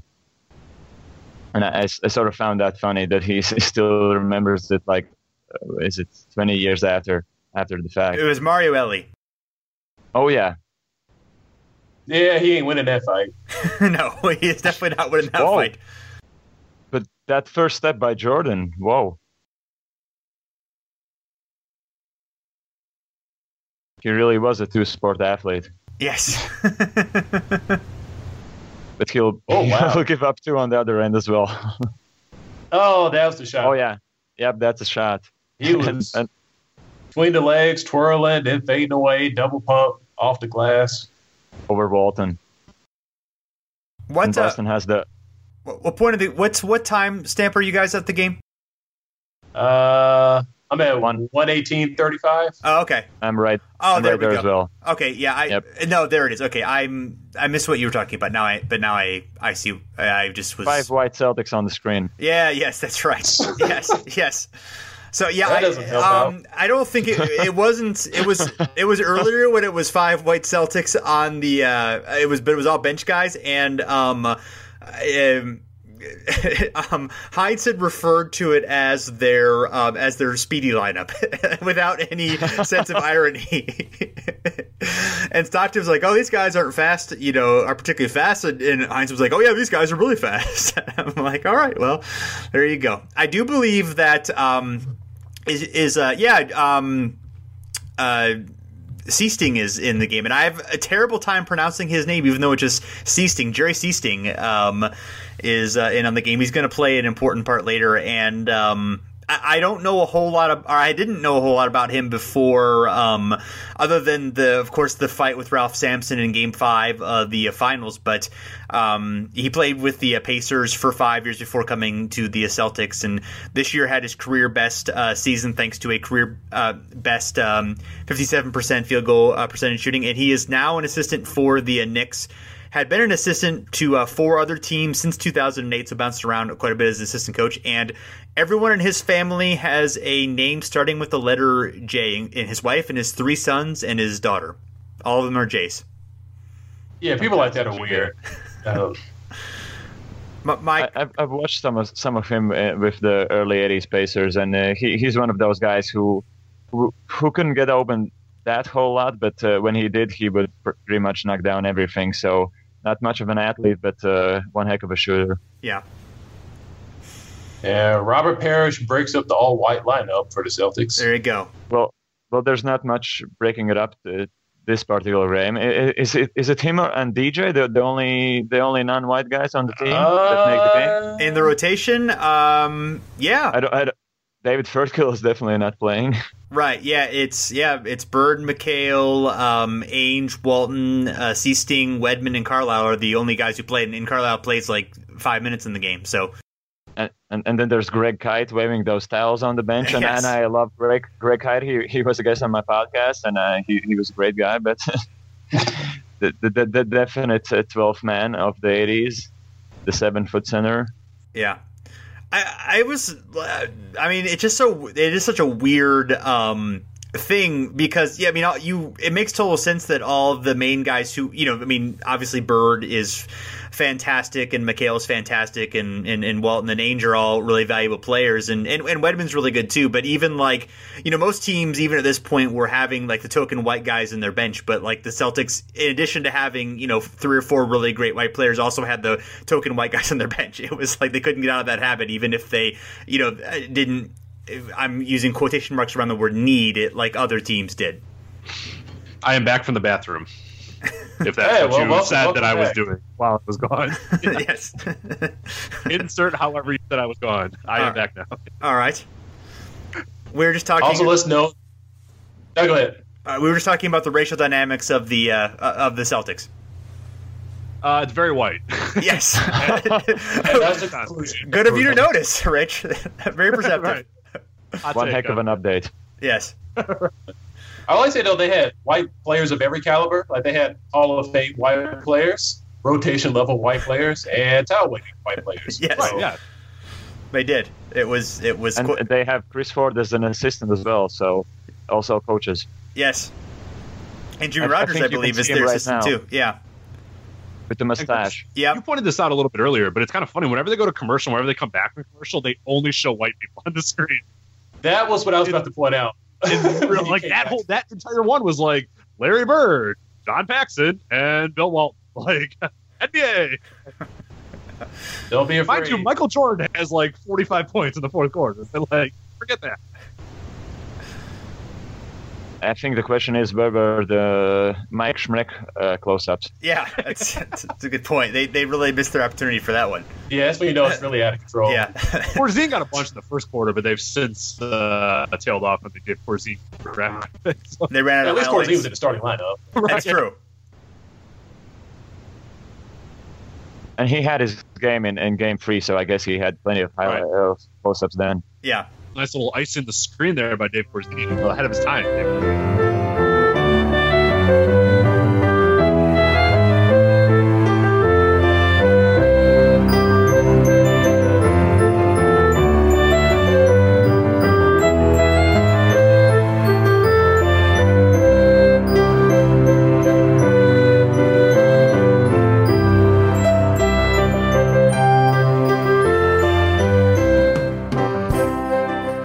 Oh, wow. That was, Yeah, nice dive. Gene Banks is like diving to save somebody's life. There you go. That's like trying to save the president. Trying to save the Duke I think president's that's life. the perfect way to describe the way Gene Banks played. Like he just dove head first, like just full speed. He's always playing like you're trying to save the president. I guess that's a good metaphor. You know, we'll have to keep that one in the bag. You know, use that one when we need to. Because yeah. Oh, that's right. Yeah, Bird. Yeah. Whoa. Oh, look at that. Yeah. Take that, Steph Curry. Yeah. There you go. Look at the back of Larry Bird's head. What Yes. a range of hair that is. That is. Yeah. Samson like mullet. Right. It's This Jordan Oh, guy. What a missed- choker. missed the What a chance to choker finish this there. Jordan guy. Yeah. Oh, yeah, a Paris Traveler. Missed the chance to let Bird finish there on the break. Bird just sort of stumbles back, and yeah, it's a... Great play. Great. Just as they drew it up. Look Yeah. at it. He's just, Bird knew that was going in. He was backing up the whole time. So do we think Bird had a perm at that point, or was that natural? Oh, I don't know. No, that couldn't have been natural. That looks pretty It permy to stayed, me. it stayed in place too much Yeah. for it to be natural. Right, yeah. Yeah, perms were a big thing with men around 1986. Like, I remember my cousin was like 8 years older than me, had a perm, and it was like I thought it was a really cool thing. I don't know why, but I did. Where'd you go to get, like, did you just go to, like, any other, like, because I feel like there's specific places to go get perms. You know what I mean? Like, nowadays, like, I mean, I assume you if I walked into wherever I go to get my hair cut, and I said, the perm, please, they're not prepared for me at all. No, you just tell them you want the Jack Sigma.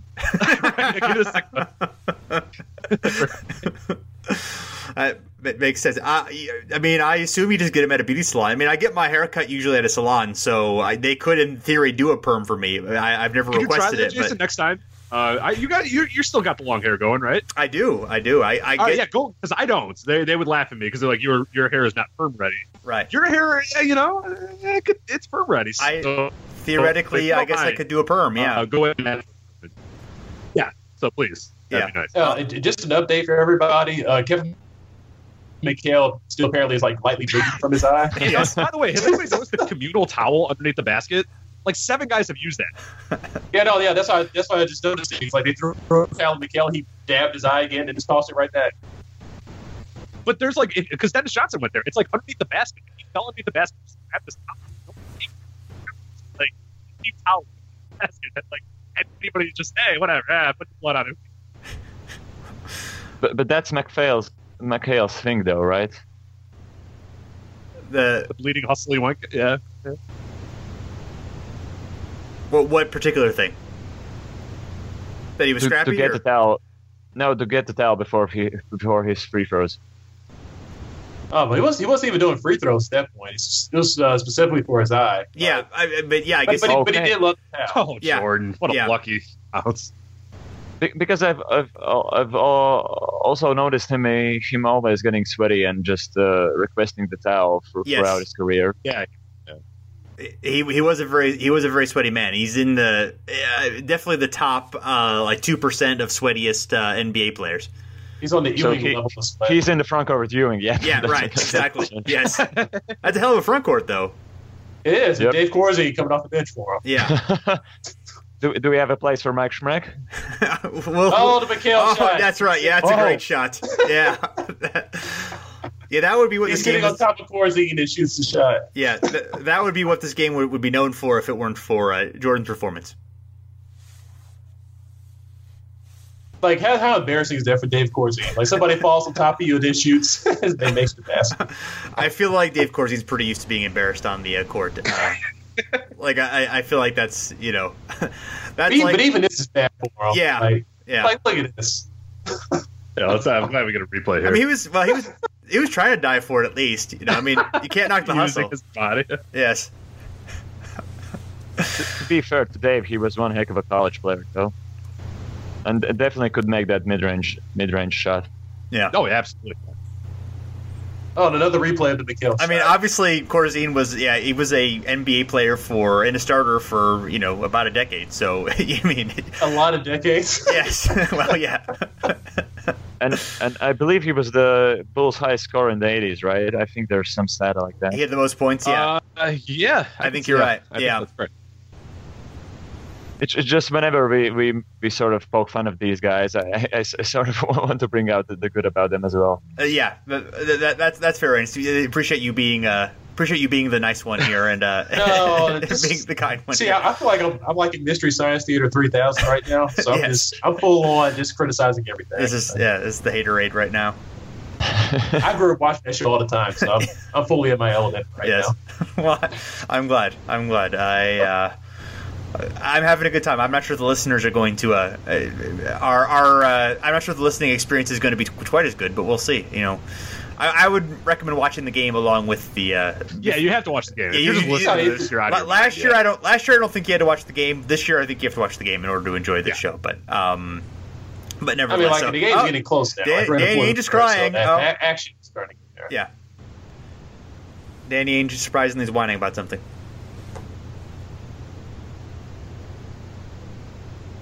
Oh, yeah, that was a foul. What is Ainge playing foul? Yeah. The key word there was Danny is trying to stay one-on-one.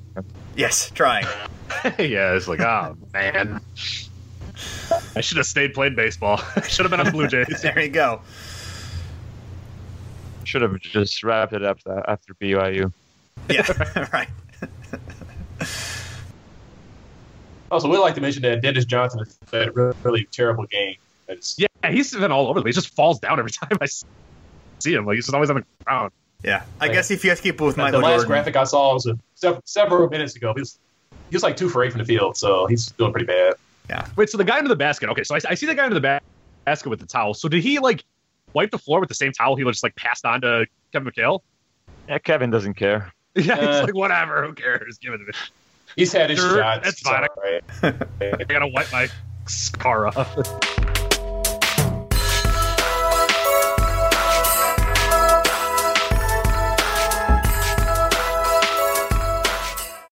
There we go.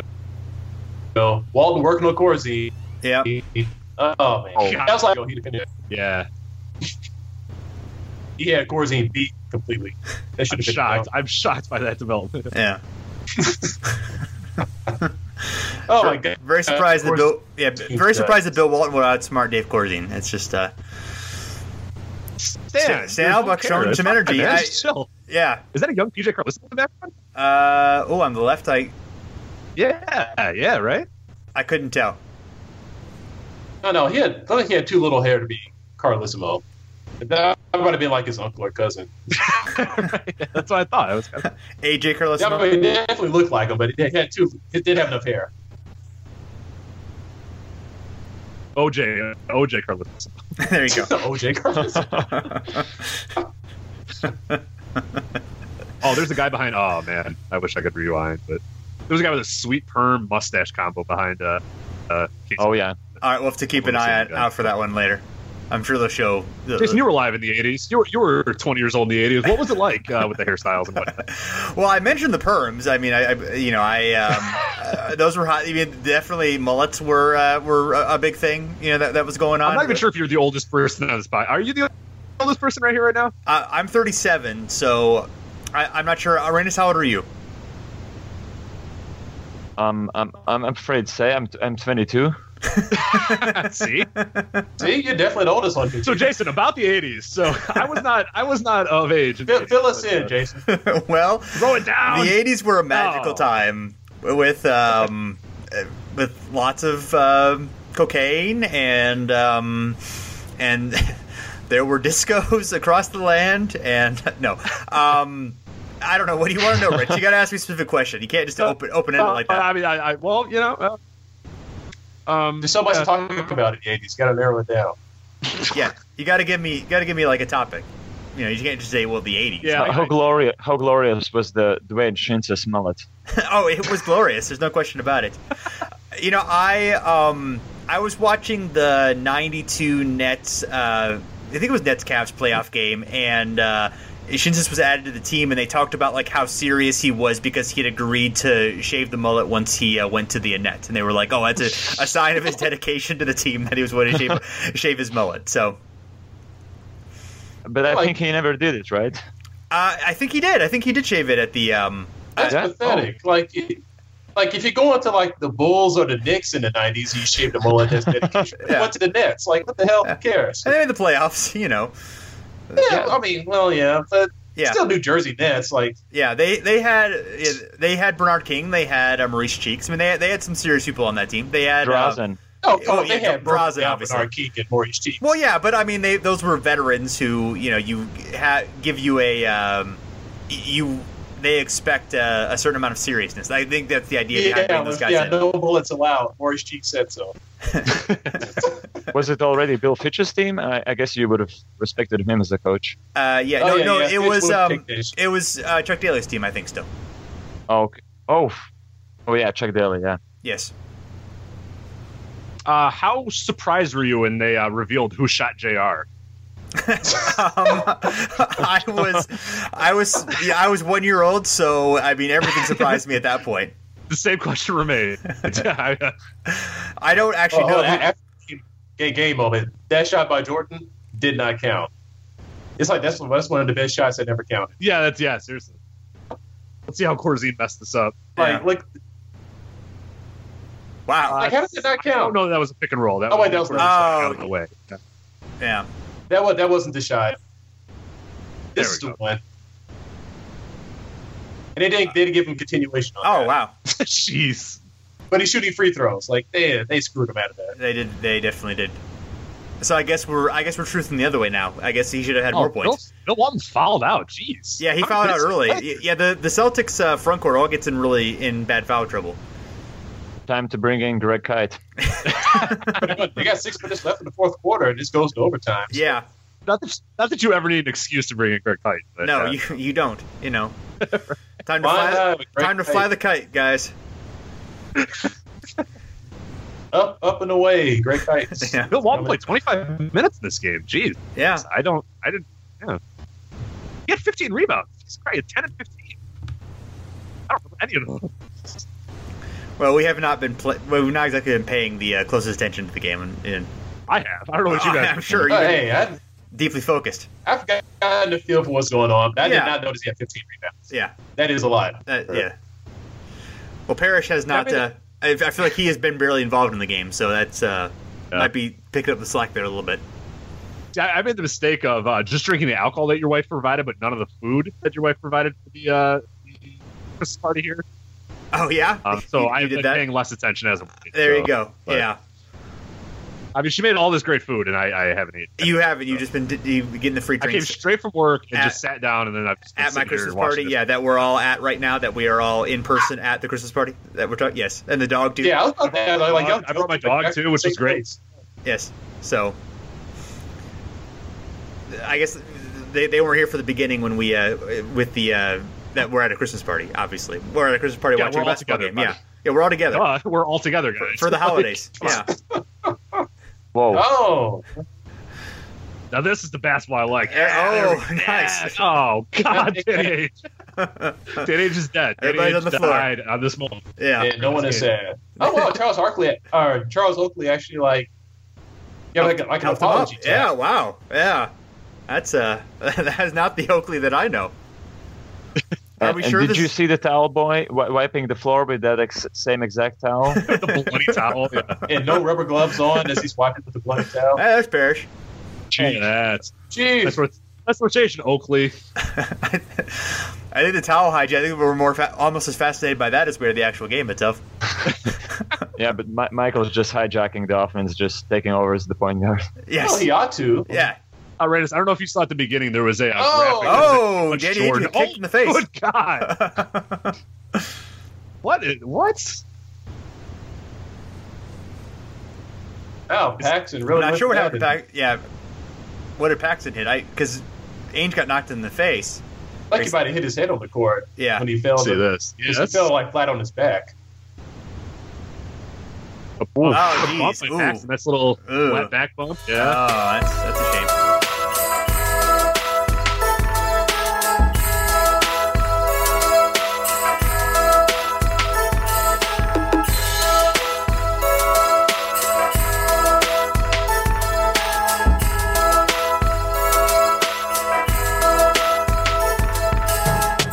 Turned into a ghost again. Rich kind of turned into a ghost a little bit, yeah. Am I back now?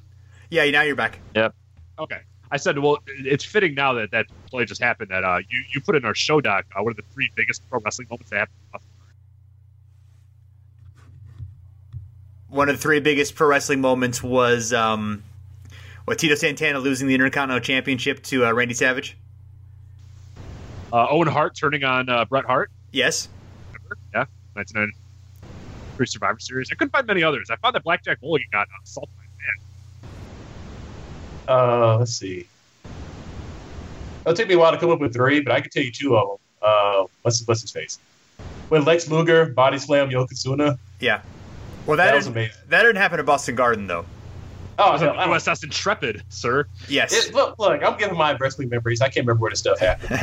It happened on a giant battleship, so that's sort of that's something that kind of makes it memorable. I was like 6 years old. Whoa. I was 6 years old when it happened. I remember Yokozuna, who's like 800 pounds, got picked up and thrown on the ground. So yeah, it was more of a hip toss than a body slam. God damn it! Yes, it was a hip toss.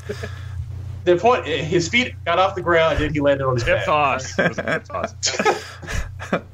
But God, what's the ladder match between Razor Ramon and what's it Shawn Michaels? Yeah, was it Shawn Michaels? I think it was. Yeah, that's Madison Square Garden, but we'll count it all the same. Yeah. Yeah, I was originally the Boston Madison Square Garden. So, well, it was the Boston Madison Square Garden. So, I'll give half credit for that. All right. Yeah, the one that I watched on tape all the time was Tito Santana losing to Randy Savage by he. Oh my God! Look at Corzine, Corzine spinning. There you go. DJ and Jordan are getting into it. That's the Oakley we know. That's the Charles Oakley we know and love. This Dennis Johnson already has like his little old man gait. Yeah. That guy was like 22 and already like 38 years old, like in playing style. Like, yeah, he never played like a young man. No, yeah, like DJ just got like a little sassy strut up the court. It's very nice. Like he's that pain in the ass rec league guy, like the really old dude that's like wants everything to be struck. He's like, God damn it, I need to bring this ball up again. Okay, get to the right damn place. Like, yeah. Just yelling at people. Isn't this why Ainge is here? You know, he's here to bring up the ball, not me.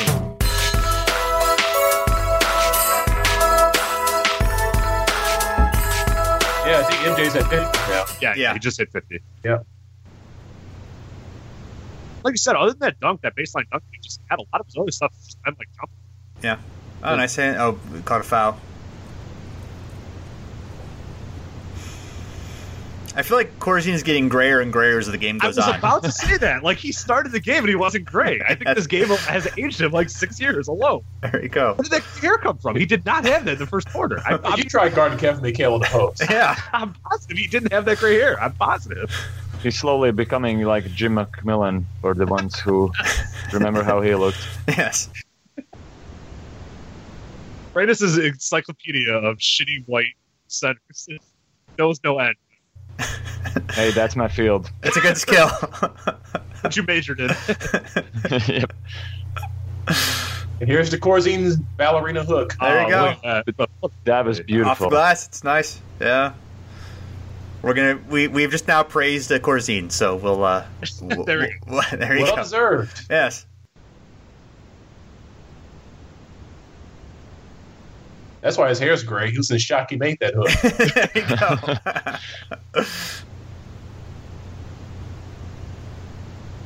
go. And then he just back to the foul line. Yep. There's a lot of fouls in this game. There are. A lot of guys who are known for fouling, I guess, though. So. Oh yeah, you got Oak. Yeah. Corzine not exactly afraid to foul, and the Celtics big guys as well. Yeah, the Bulls they shoot 46 free throws in this game, and the Celtics 42. So. If we're mentioning Oak, did you guys read the SI story on Charles Oakley and Jason Williams? That was a good read. Which Jason Williams? The New Jersey Nets power forward who accidentally shot his chauffeur. Yeah. Yes. Yeah. Yeah, that was cool. I haven't read it either. I heard it was good as well. Can you discuss anything that you thought was notable about it, Reynes? Yeah, it was just cool to hear that Charles is basically there for Jason Williams, and not because he has to be, and they weren't even pretty much friends during their careers, but he just feels like he has to help Jason's life after all he's been through, and he sort of goes down to Florida every now and then and just cooks for the program where Jason's in and where he's sort of dealing with his post-alcoholism days. So yeah, they have sort of bonded as these two power forwards from the 90s. See, that doesn't surprise me. Seems like Oak always had a heart. Oh yeah. As long as you know money. I love Toronto Raptors Oakley, like old school, like salt and pepper Charles Oakley on the Raptors. That was one of my favorite Oakleys ever. I love that. And then in the Bulls too. Like last Bulls year, he was just so old. Yeah, man. Like I'm always here for Charles Oakley kicking Charles Barkley's ass. Yeah. It's like Barkley, he's such a I don't even know the right word to call him, but whatever. Oakley's always been the best. So glad he got to beat up Charles Barkley. That's great. The famous so you guys really curious. We'll do a little bit of a guessing game here. Can you guys guess how many 3-point attempts the Bulls had in this game? Ooh. 2. Yeah, I'm going with 2. I was going to 2 guess. is correct. Yeah. Oh, so nice. how many they made? 0. How many they made? Yeah. Oh, no, they made 1. Nope, they're at 0. What? Bird made Warriors 1. took 1 and Macy took 1. No, the Celtics. The Bulls shot 2, made 0. The Celtics took 9 and made 3. I could have swore that Macy guy for the Bulls made that. I guess maybe it's Basketball Reference. Yeah, according to Basketball Reference, no, they. Yeah, come on, Kyle Macy. Macy shot him. So. Yeah. Wow. Get your feet behind the line, Macy. He definitely had that buzzer beater at the end of the first quarter. I guess his foot was on the line. Yeah. He was way out. Oh, yeah. I don't know. More shoddy. This is an investigation. Yeah. So if it doesn't get 63, right. So if they had called that foul on Jordan and Macy's 3-pointer counted, then the Bulls would have won this game, and then. Celtics wouldn't have made the finals. Yeah, actually, Kyle Macy would have been the greatest 3-point shooter ever. Yeah. There you go. Although he already really is. I mean, really. Yeah. Let's make an argument for anyone else. Although the only issue is that Jordan they wouldn't have gone to overtime, so Jordan wouldn't have scored 63 if that had happened because they would have won regulation. It would be the Kyle Macy game. Yes. Ooh, nice play. Danny Ainge finally made a play that I thought was good. Yeah. Yeah, I was criticizing him for what a horrible shot that was. No, it was a pass. Yeah. Yeah, it was good.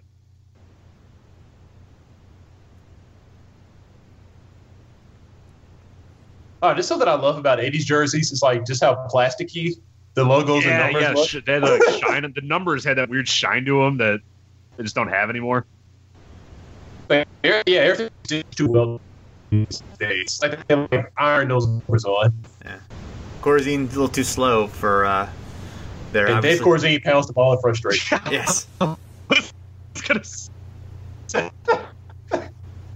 Celtics were able to exploit Dave Corzine for an easy score there. Of course.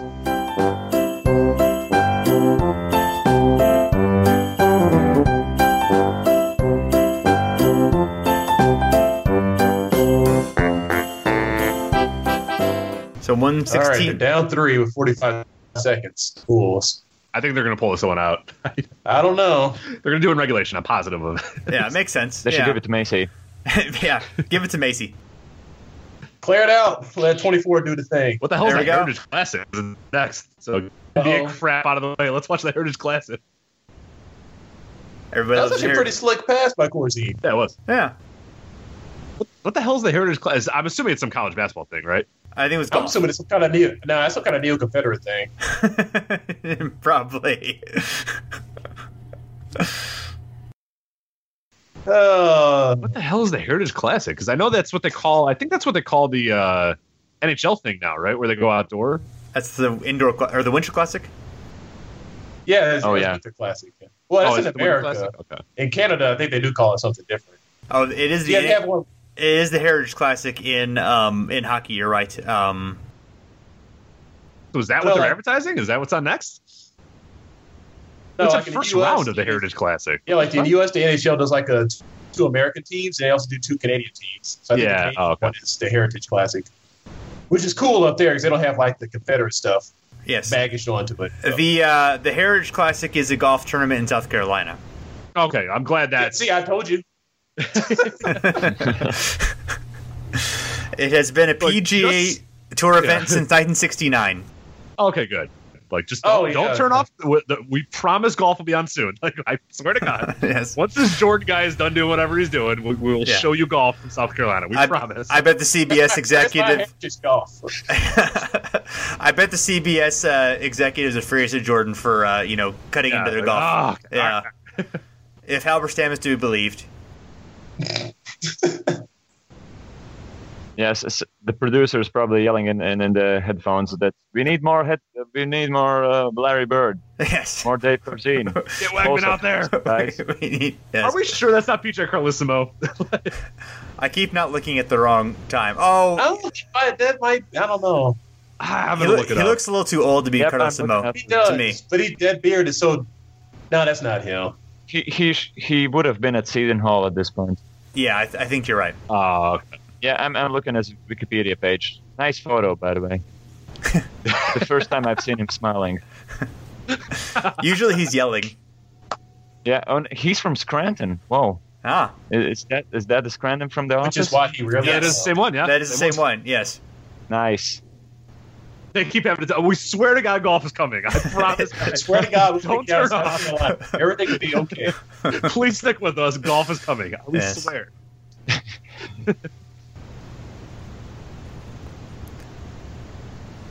Yeah, How really bad hope are you alarmed by the Chicago all black- doesn't make the shot. Golf is coming. Hey, Curtis, the sponsor of the Heritage is the Royal Bank of Canada. So how do you? Oh my God! How does that? Like in 1986 or right now? Since 2012. Oh, okay, well that's yeah. It's still bad down there, but it's got a little less racist. Yeah. Yes. I just like. I'm the- sure in '86 it was like Marlboro cigarettes was the sponsor. Probably yes. I don't know. Maybe they would keep it a little Oh, classier Macy's than on that. the But board. if it had been the NASCAR race, definitely. Oh God, yeah. I guess they were still calling it the not Winston, this crap. Winston Cup then. So It was the Winston Cup, yeah. That's My right. dad was a huge racing fan growing up, so I always I didn't know that Winston was cigarettes. I just thought that's who sponsored NASCAR. Yeah, there's Yeah. a guy named Winston. yes. Yeah, right. I just Yeah. didn't, and Kodiak, the chewing tobacco. I just thought that was a bear or something. They just called it Kodiak. Good I old. love it. All my little, I have all these old figures and all these old cars and all these old models. They're all just cigarettes. That's all my childhood was racing cars with Miller Lite. I didn't know. I was like, whatever. All these cigarette companies trying to sell to you, didn't even know. Well, Exactly. there you go. Joe Camel trying to get at me, but I don't smoke, so Well, it didn't win. good Yeah, for they you, work Rich. on us. Yeah, A good old DARE program. They kept us straight. yeah, exactly. Yep. Yeah. Up there. Yeah, I don't know if Rainus would know what the DARE program is, but DARE is basically it's like just say no to drugs thing from the '80s, sort of the Nancy Reagan. Yeah, I was about to say, Jason remembers Nancy Reagan coming to school. I do remember Nancy Reagan coming to schools. He remembers when Gerald Ford came to his school to try to tell them. Gerald came to his college to tell them. Oh, wait, here comes MJ. There we go. Oh, Wait, he got Oh, fouled. this bum! What a bum! yeah, Oh. got fouled. Yeah, Oh, what sort of a What a fan. Red Oh, Kite can't Stan believe it. Albeck's Stan happy. Albeck. Hey, Kale's face. Third kill's not happy about it. Actually, he kind of did have a smile on his face, but Just some fantastic Kevin McHale armpit close-ups. yes, we enjoy that. Yes. Yeah, I don't feel like we get unsightly body hair in the NBA these days too much. It's either There's covered Andre up or. Drummond. Yeah, I guess right, Hunter Drummond. Yeah, I guess that is a notable exception. See, this is second year Michael Jordan all alone at the foul line, taking these free throws. Yeah, He's got to make this and send it to overtime. yeah. I can feel the narrative. There you go. Oh, my God. Yeah, got a fist pump there.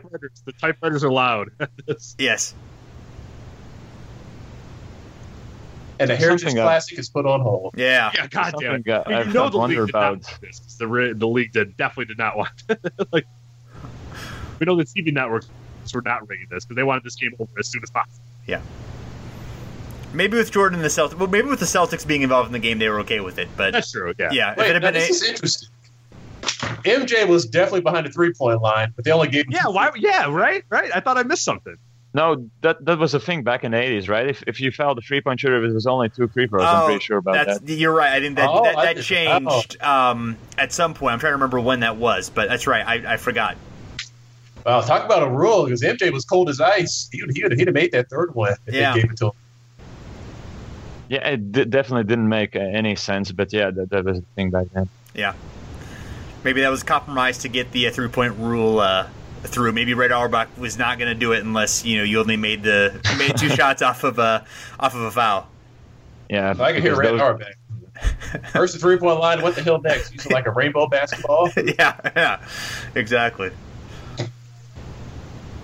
Oh, Next to be Red. wanted individual towels for all the players.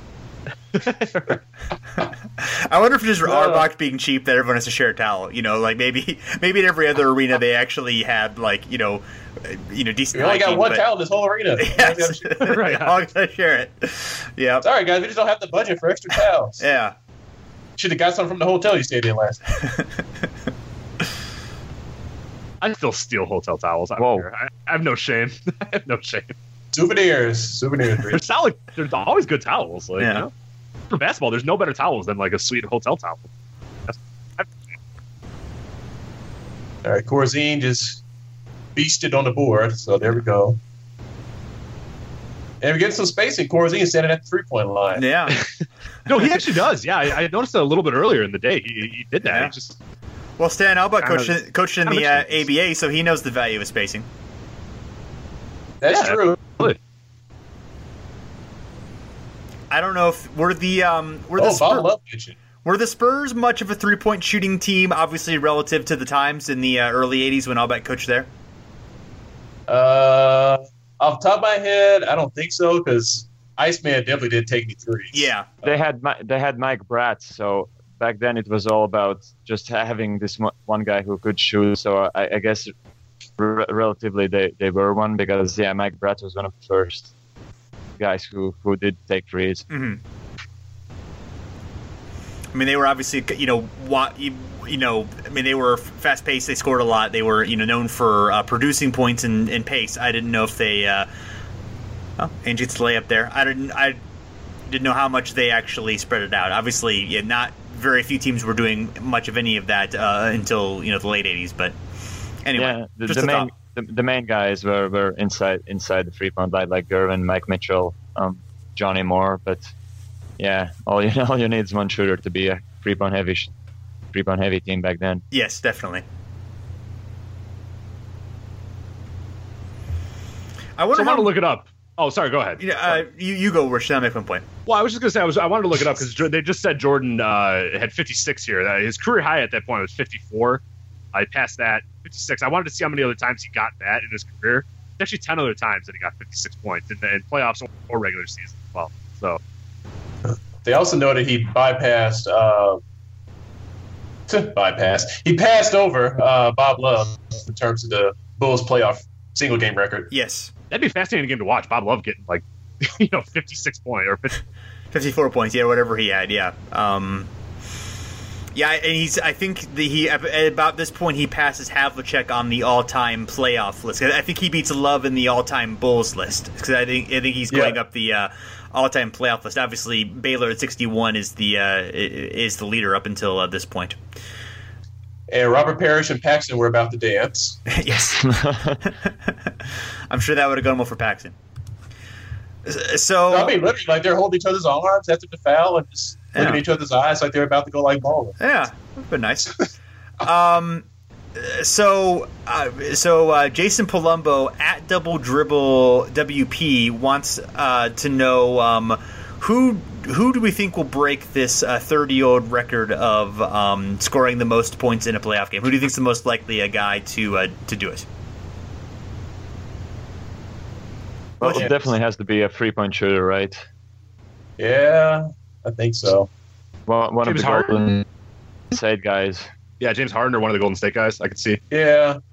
Because you need to get a lot of free throws, too. Like, Jordan has 19 free throws in this game, too. I think that's an important aspect of it as well, because... you see, but then the playoffs, these days in the playoffs, though, teams really do adjust to kind of shut some guys down. Sure. Yeah, I mean, I guess Golden State, because they just have so many options that it's you really can't key on one guy. I mean, eventually, I'm sure you would, and they have the other thing is that they have so many guys that they're not just going to go to one guy. With the exception of something like Klay Thompson, but that's probably not going to happen in the playoffs. Yeah, I mean, I think Harden's a pretty good guess, or Russ, obviously. I mean, Russ is kind of the when he's got everything going, it's just really, even if you key on him, he's really hard to stop. I mean, I'm not saying it's super likely. I feel like his ceiling.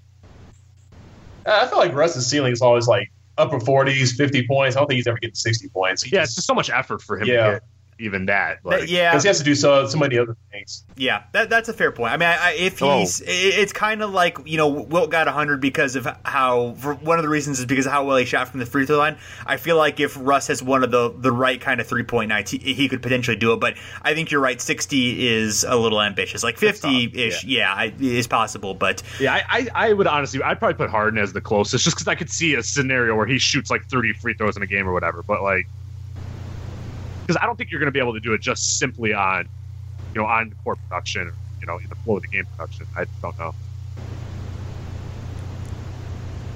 Well, the Bulls have a 4-point lead now. Yeah, probably gonna lock it down here. Yeah, definitely gonna lock this down here. Stan Albuck's gonna drop a nice. Also, I say George Gervin showed a little enthusiasm when Jordan made his last shot. They showed him on the bench and he gave a little fist pump. Oh, there you go. Good. Even the Iceman's heart melted a little bit. Yeah.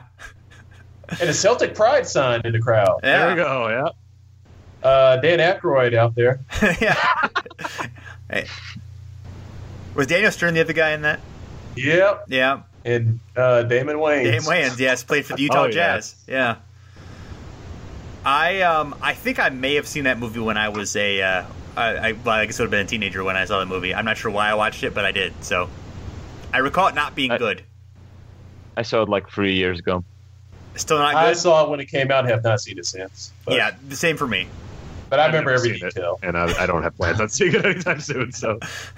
We should do one of these for Celtic Pride, or I don't know. Oh my God! Yes.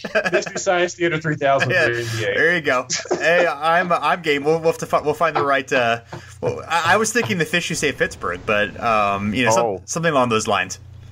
Or White Man Can't Jump would also be an actually good one. Yeah. Yeah. Well, listen to the Space Jam soundtrack. Yeah, we just listen to the Space Jam soundtrack and react to it. Yeah. Because I don't want to watch. I don't want to be willing. I don't want to force myself to watch Space Jam. I don't want to watch Space. I don't want to watch Space Jam, even to make fun of it. I wonder. Yeah. just have a couple of drinks, it'll be all right. Yeah.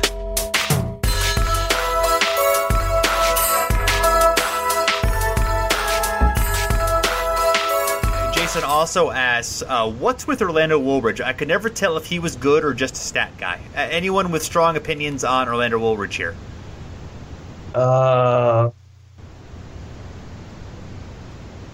have an opinion. I don't know if it's strong. Fair enough. What's your opinion?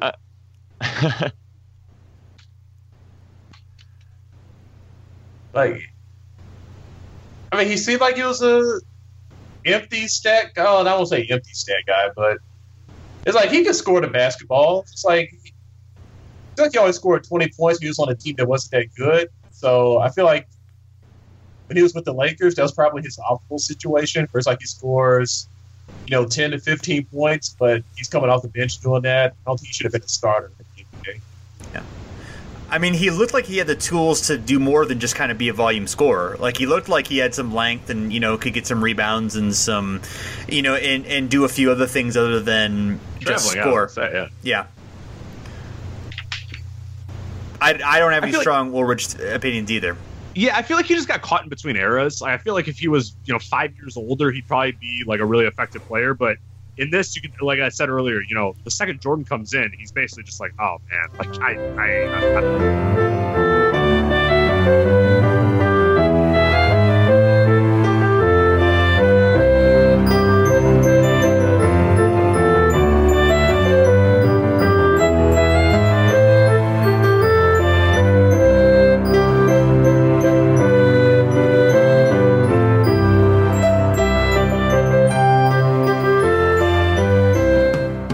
if he could have just sort of fit in as like a high energy forward, like kind of a little bit more of what Horace Grant would bring, with a little bit, maybe a little more offense. But asking a guy who's a veteran at that point to do that may have been difficult, despite obviously being with the brilliance of Jordan. But I honestly kind of think that Jordan must have hated the team must have hated this team for the most part, because there are, with few exceptions, there are not a lot of guys who seem like there would have been a whole lot of fun for him to play with the attitudes that he would have kind of liked. I mean, there's some pros there. Obviously Oakley and Corzine are pretty good pros, even though Oakley's a rookie. But and Paxson. But for at least half the team, it seems like they have drug problems. So that's obviously not an ideal situation.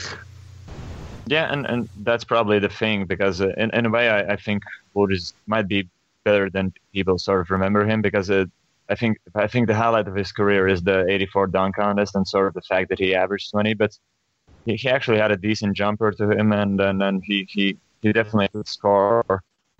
But obviously, this is somewhat of reckless speculation, but probably the drugs got into his way, and he sort of bounced around some average teams after that. There's the Lakers stint, but other than that, he was on the West Head Nuggets, who gave up like 150 points per game, and then right. New Jersey Nets. So it's probably would have suited him best if he actually kind of stuck around the Bulls as they got more professional and got more grown-up guys.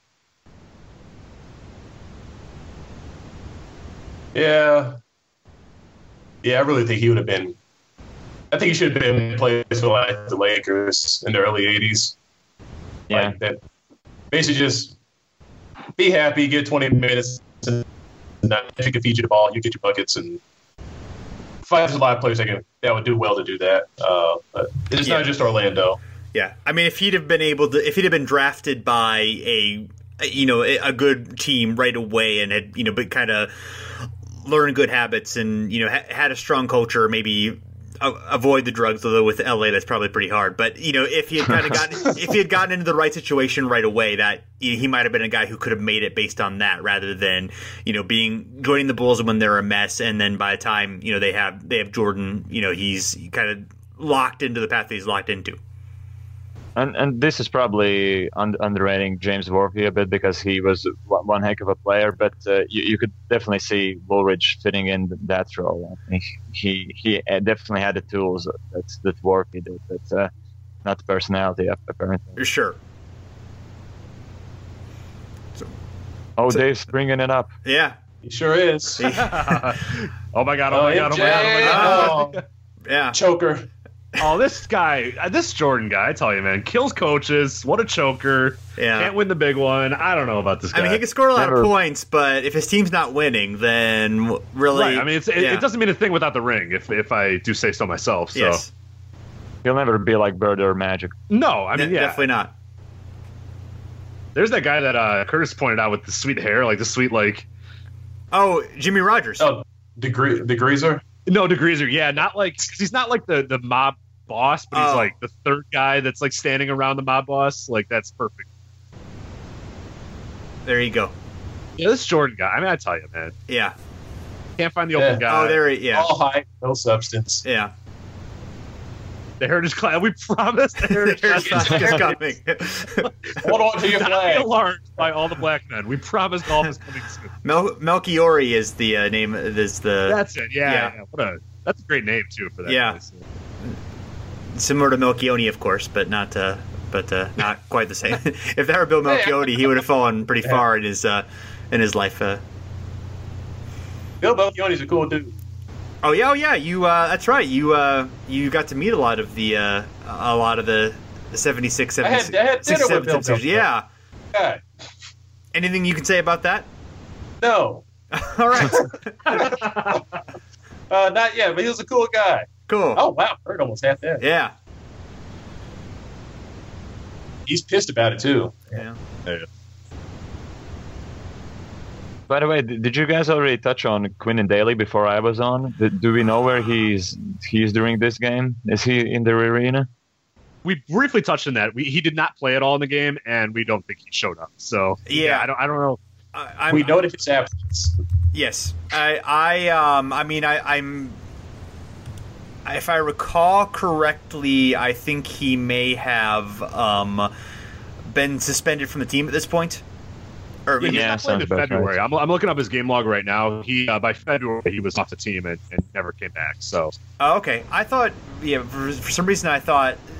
I know they talked about bringing him back. The In All Airness podcast did a great series on. They've been going through Jordan's. They've gone through Jordan's first two seasons. They did a great job breaking down the '85 season, talking about what Jordan was up to and what the Bulls were up to, and other stuff as well. And Daly is a constant story during that season just because of the drug issues and stuff and the talent that he had. But yeah, I mean he had a lot of problems even before then.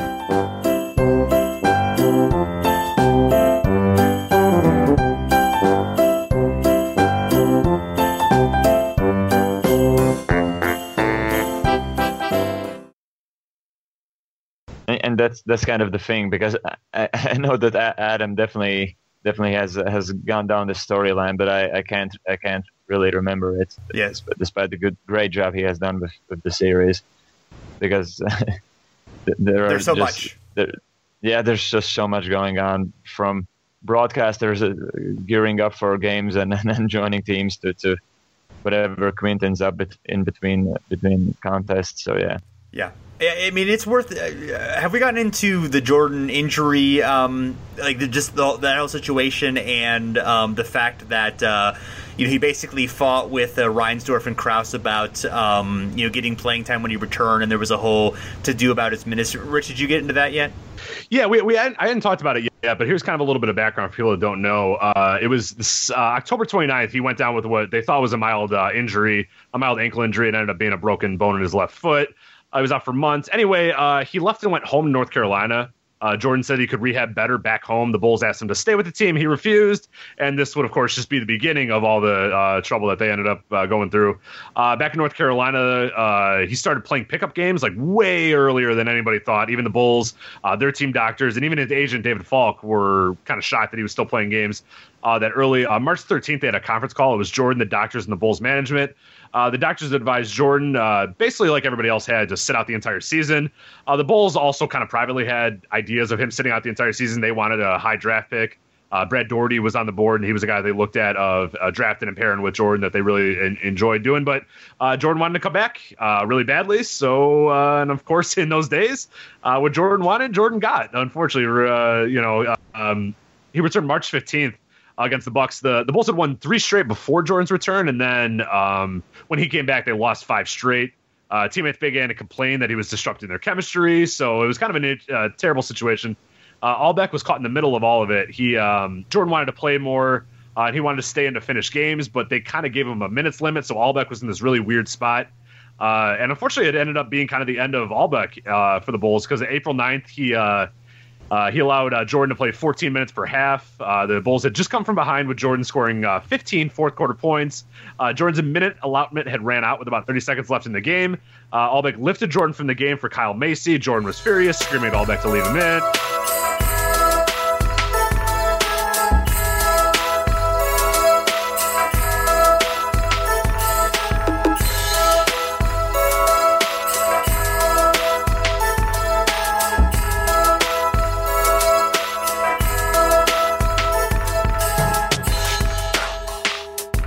But yeah, basically that was sort of the end for Albeck, and he got into it with Krause, and it was bad feelings. I mean, Jordan went publicly with his anger at the juries. They had to sit down and have a summit about it, and at that point, it actually, theoretically would have been better for the Bulls to, they finished 32-50, so their record was really bad. And theoretically, at that point, the lottery, they had a 1 in 7 chance of getting the first pick. So they, getting Brad Daugherty obviously would have been tremendously good for them. And obviously things turned out okay eventually for the Bulls, but we wouldn't have gotten this. But the Bulls potentially could have had. Well, I guess now I think about it, Cleveland got Brad Daugherty, and Cleveland was the team they were battling with for the 8th seed. So I guess if it had worked out the same, they would have gotten Brad Daugherty in that, which I hadn't thought about before.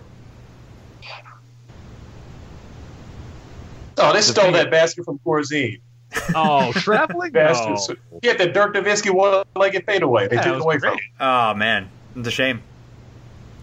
The thing I'm wondering about is there really any other example in North American sports where a superstar of Jordan's caliber was held back and couldn't play the final parts of games because he already had reached his minutes limit? Yeah, because it's certainly nothing I've heard anywhere else. Yeah, I mean, we've obviously there's minutes limits here and there, but that was just a baffling situation. Obviously, put his coach in a bad thing. I mean, I guess with 30 seconds left, that seems like a really weird decision to make. Like adding the extra 30 seconds seems like violating the spirit of that rule. But I mean, that may and Albeck was just a terrible situation too, because he's in this situation where I'm sure there were games where he probably left Jordan in too long, and management said, "Oh, you can't leave him in. You can only play X minutes." So kind of an FU to the management. I'm sure he said, well, hey, there's 30 seconds left. I got to take him out. He's at his limit. You know what I mean?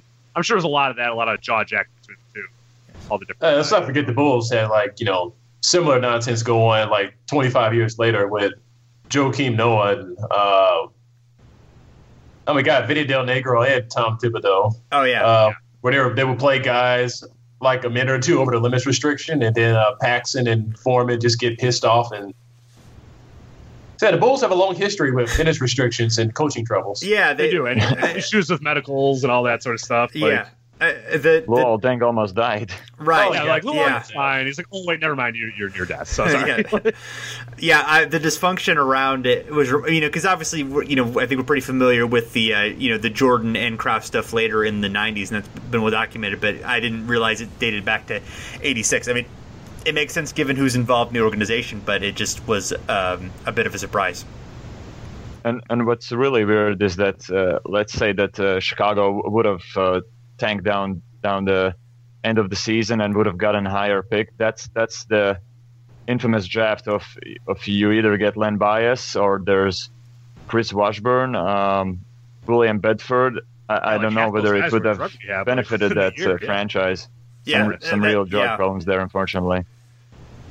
Yeah, other than Daugherty, that's that probably would not have. That could definitely have not worked out well for them. And there's Roy Tarpley as well. I opened up the list right now. Boy, some tough luck there. And obviously, I mean, the Celtics are going to win a championship this season. Spoiler alert. And I know. Is that how through this year? God damn it.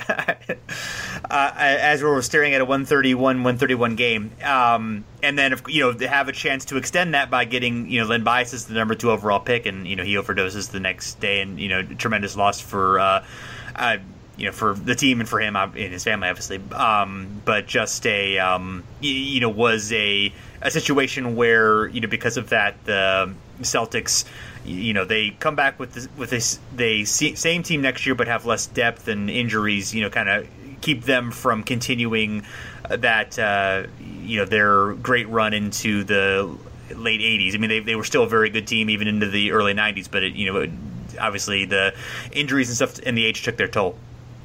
And then there's Reggie Lewis. Yeah, and Reggie Lewis, of course, as well. Yeah. Yeah. Yeah, it's a shame.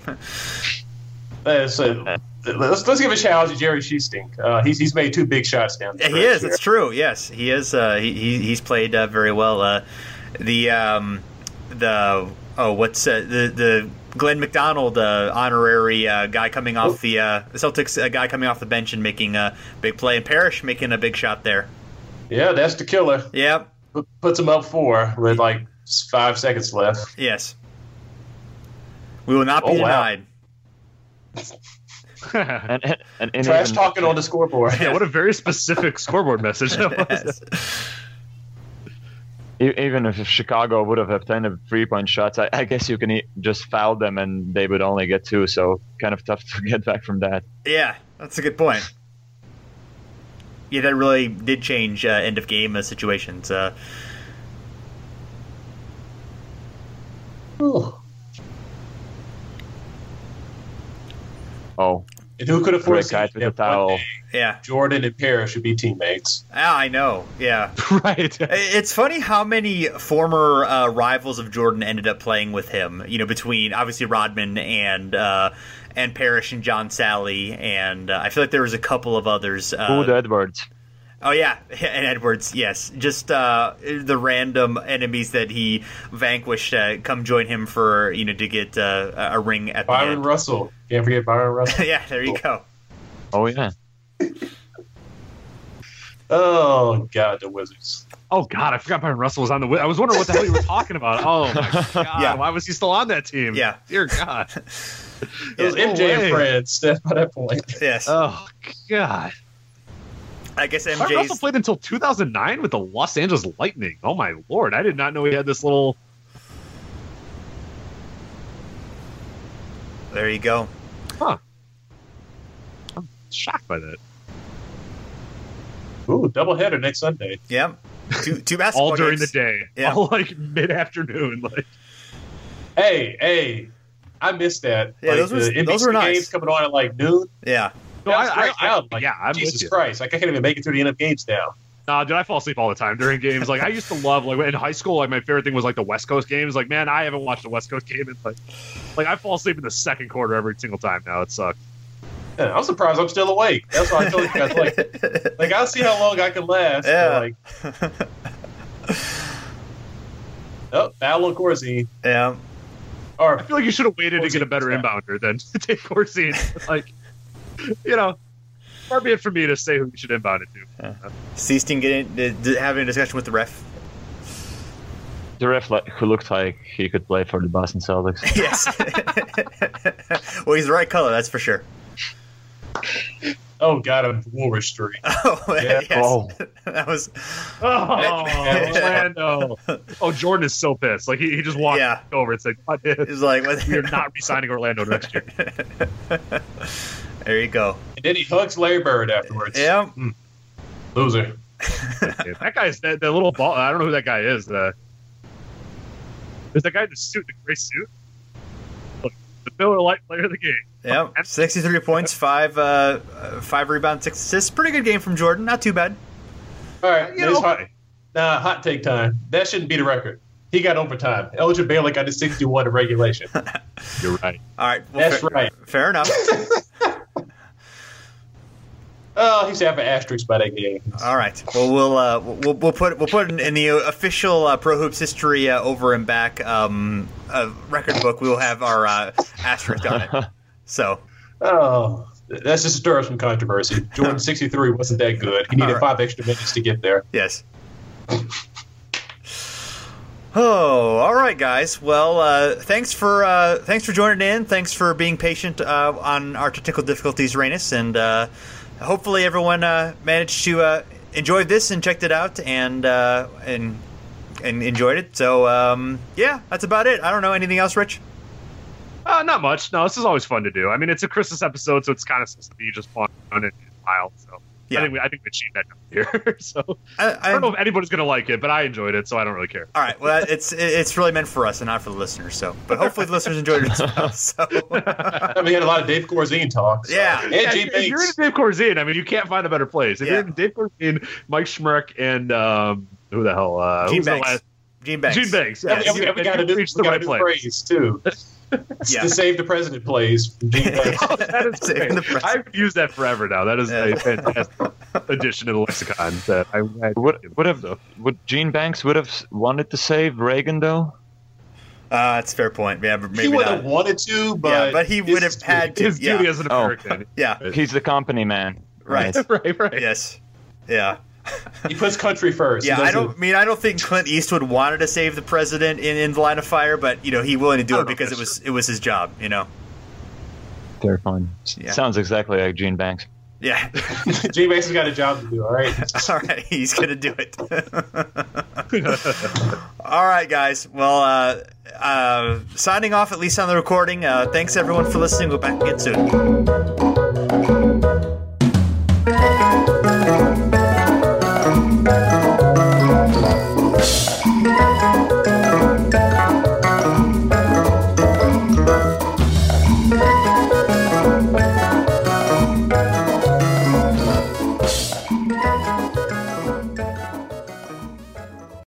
When you need mealtime inspiration, it's worth shopping Kroger, where you'll find over 30,000 mouth-watering choices that excite your inner foodie. And no matter what tasty choice you make, you'll enjoy our everyday low prices, plus extra ways to save, like digital coupons worth over $600 each week. You can also save up to $1 off per gallon at the pump with fuel points. More savings and more inspiring flavors make shopping Kroger worth it every time. Kroger, fresh for everyone. Fuel restrictions apply.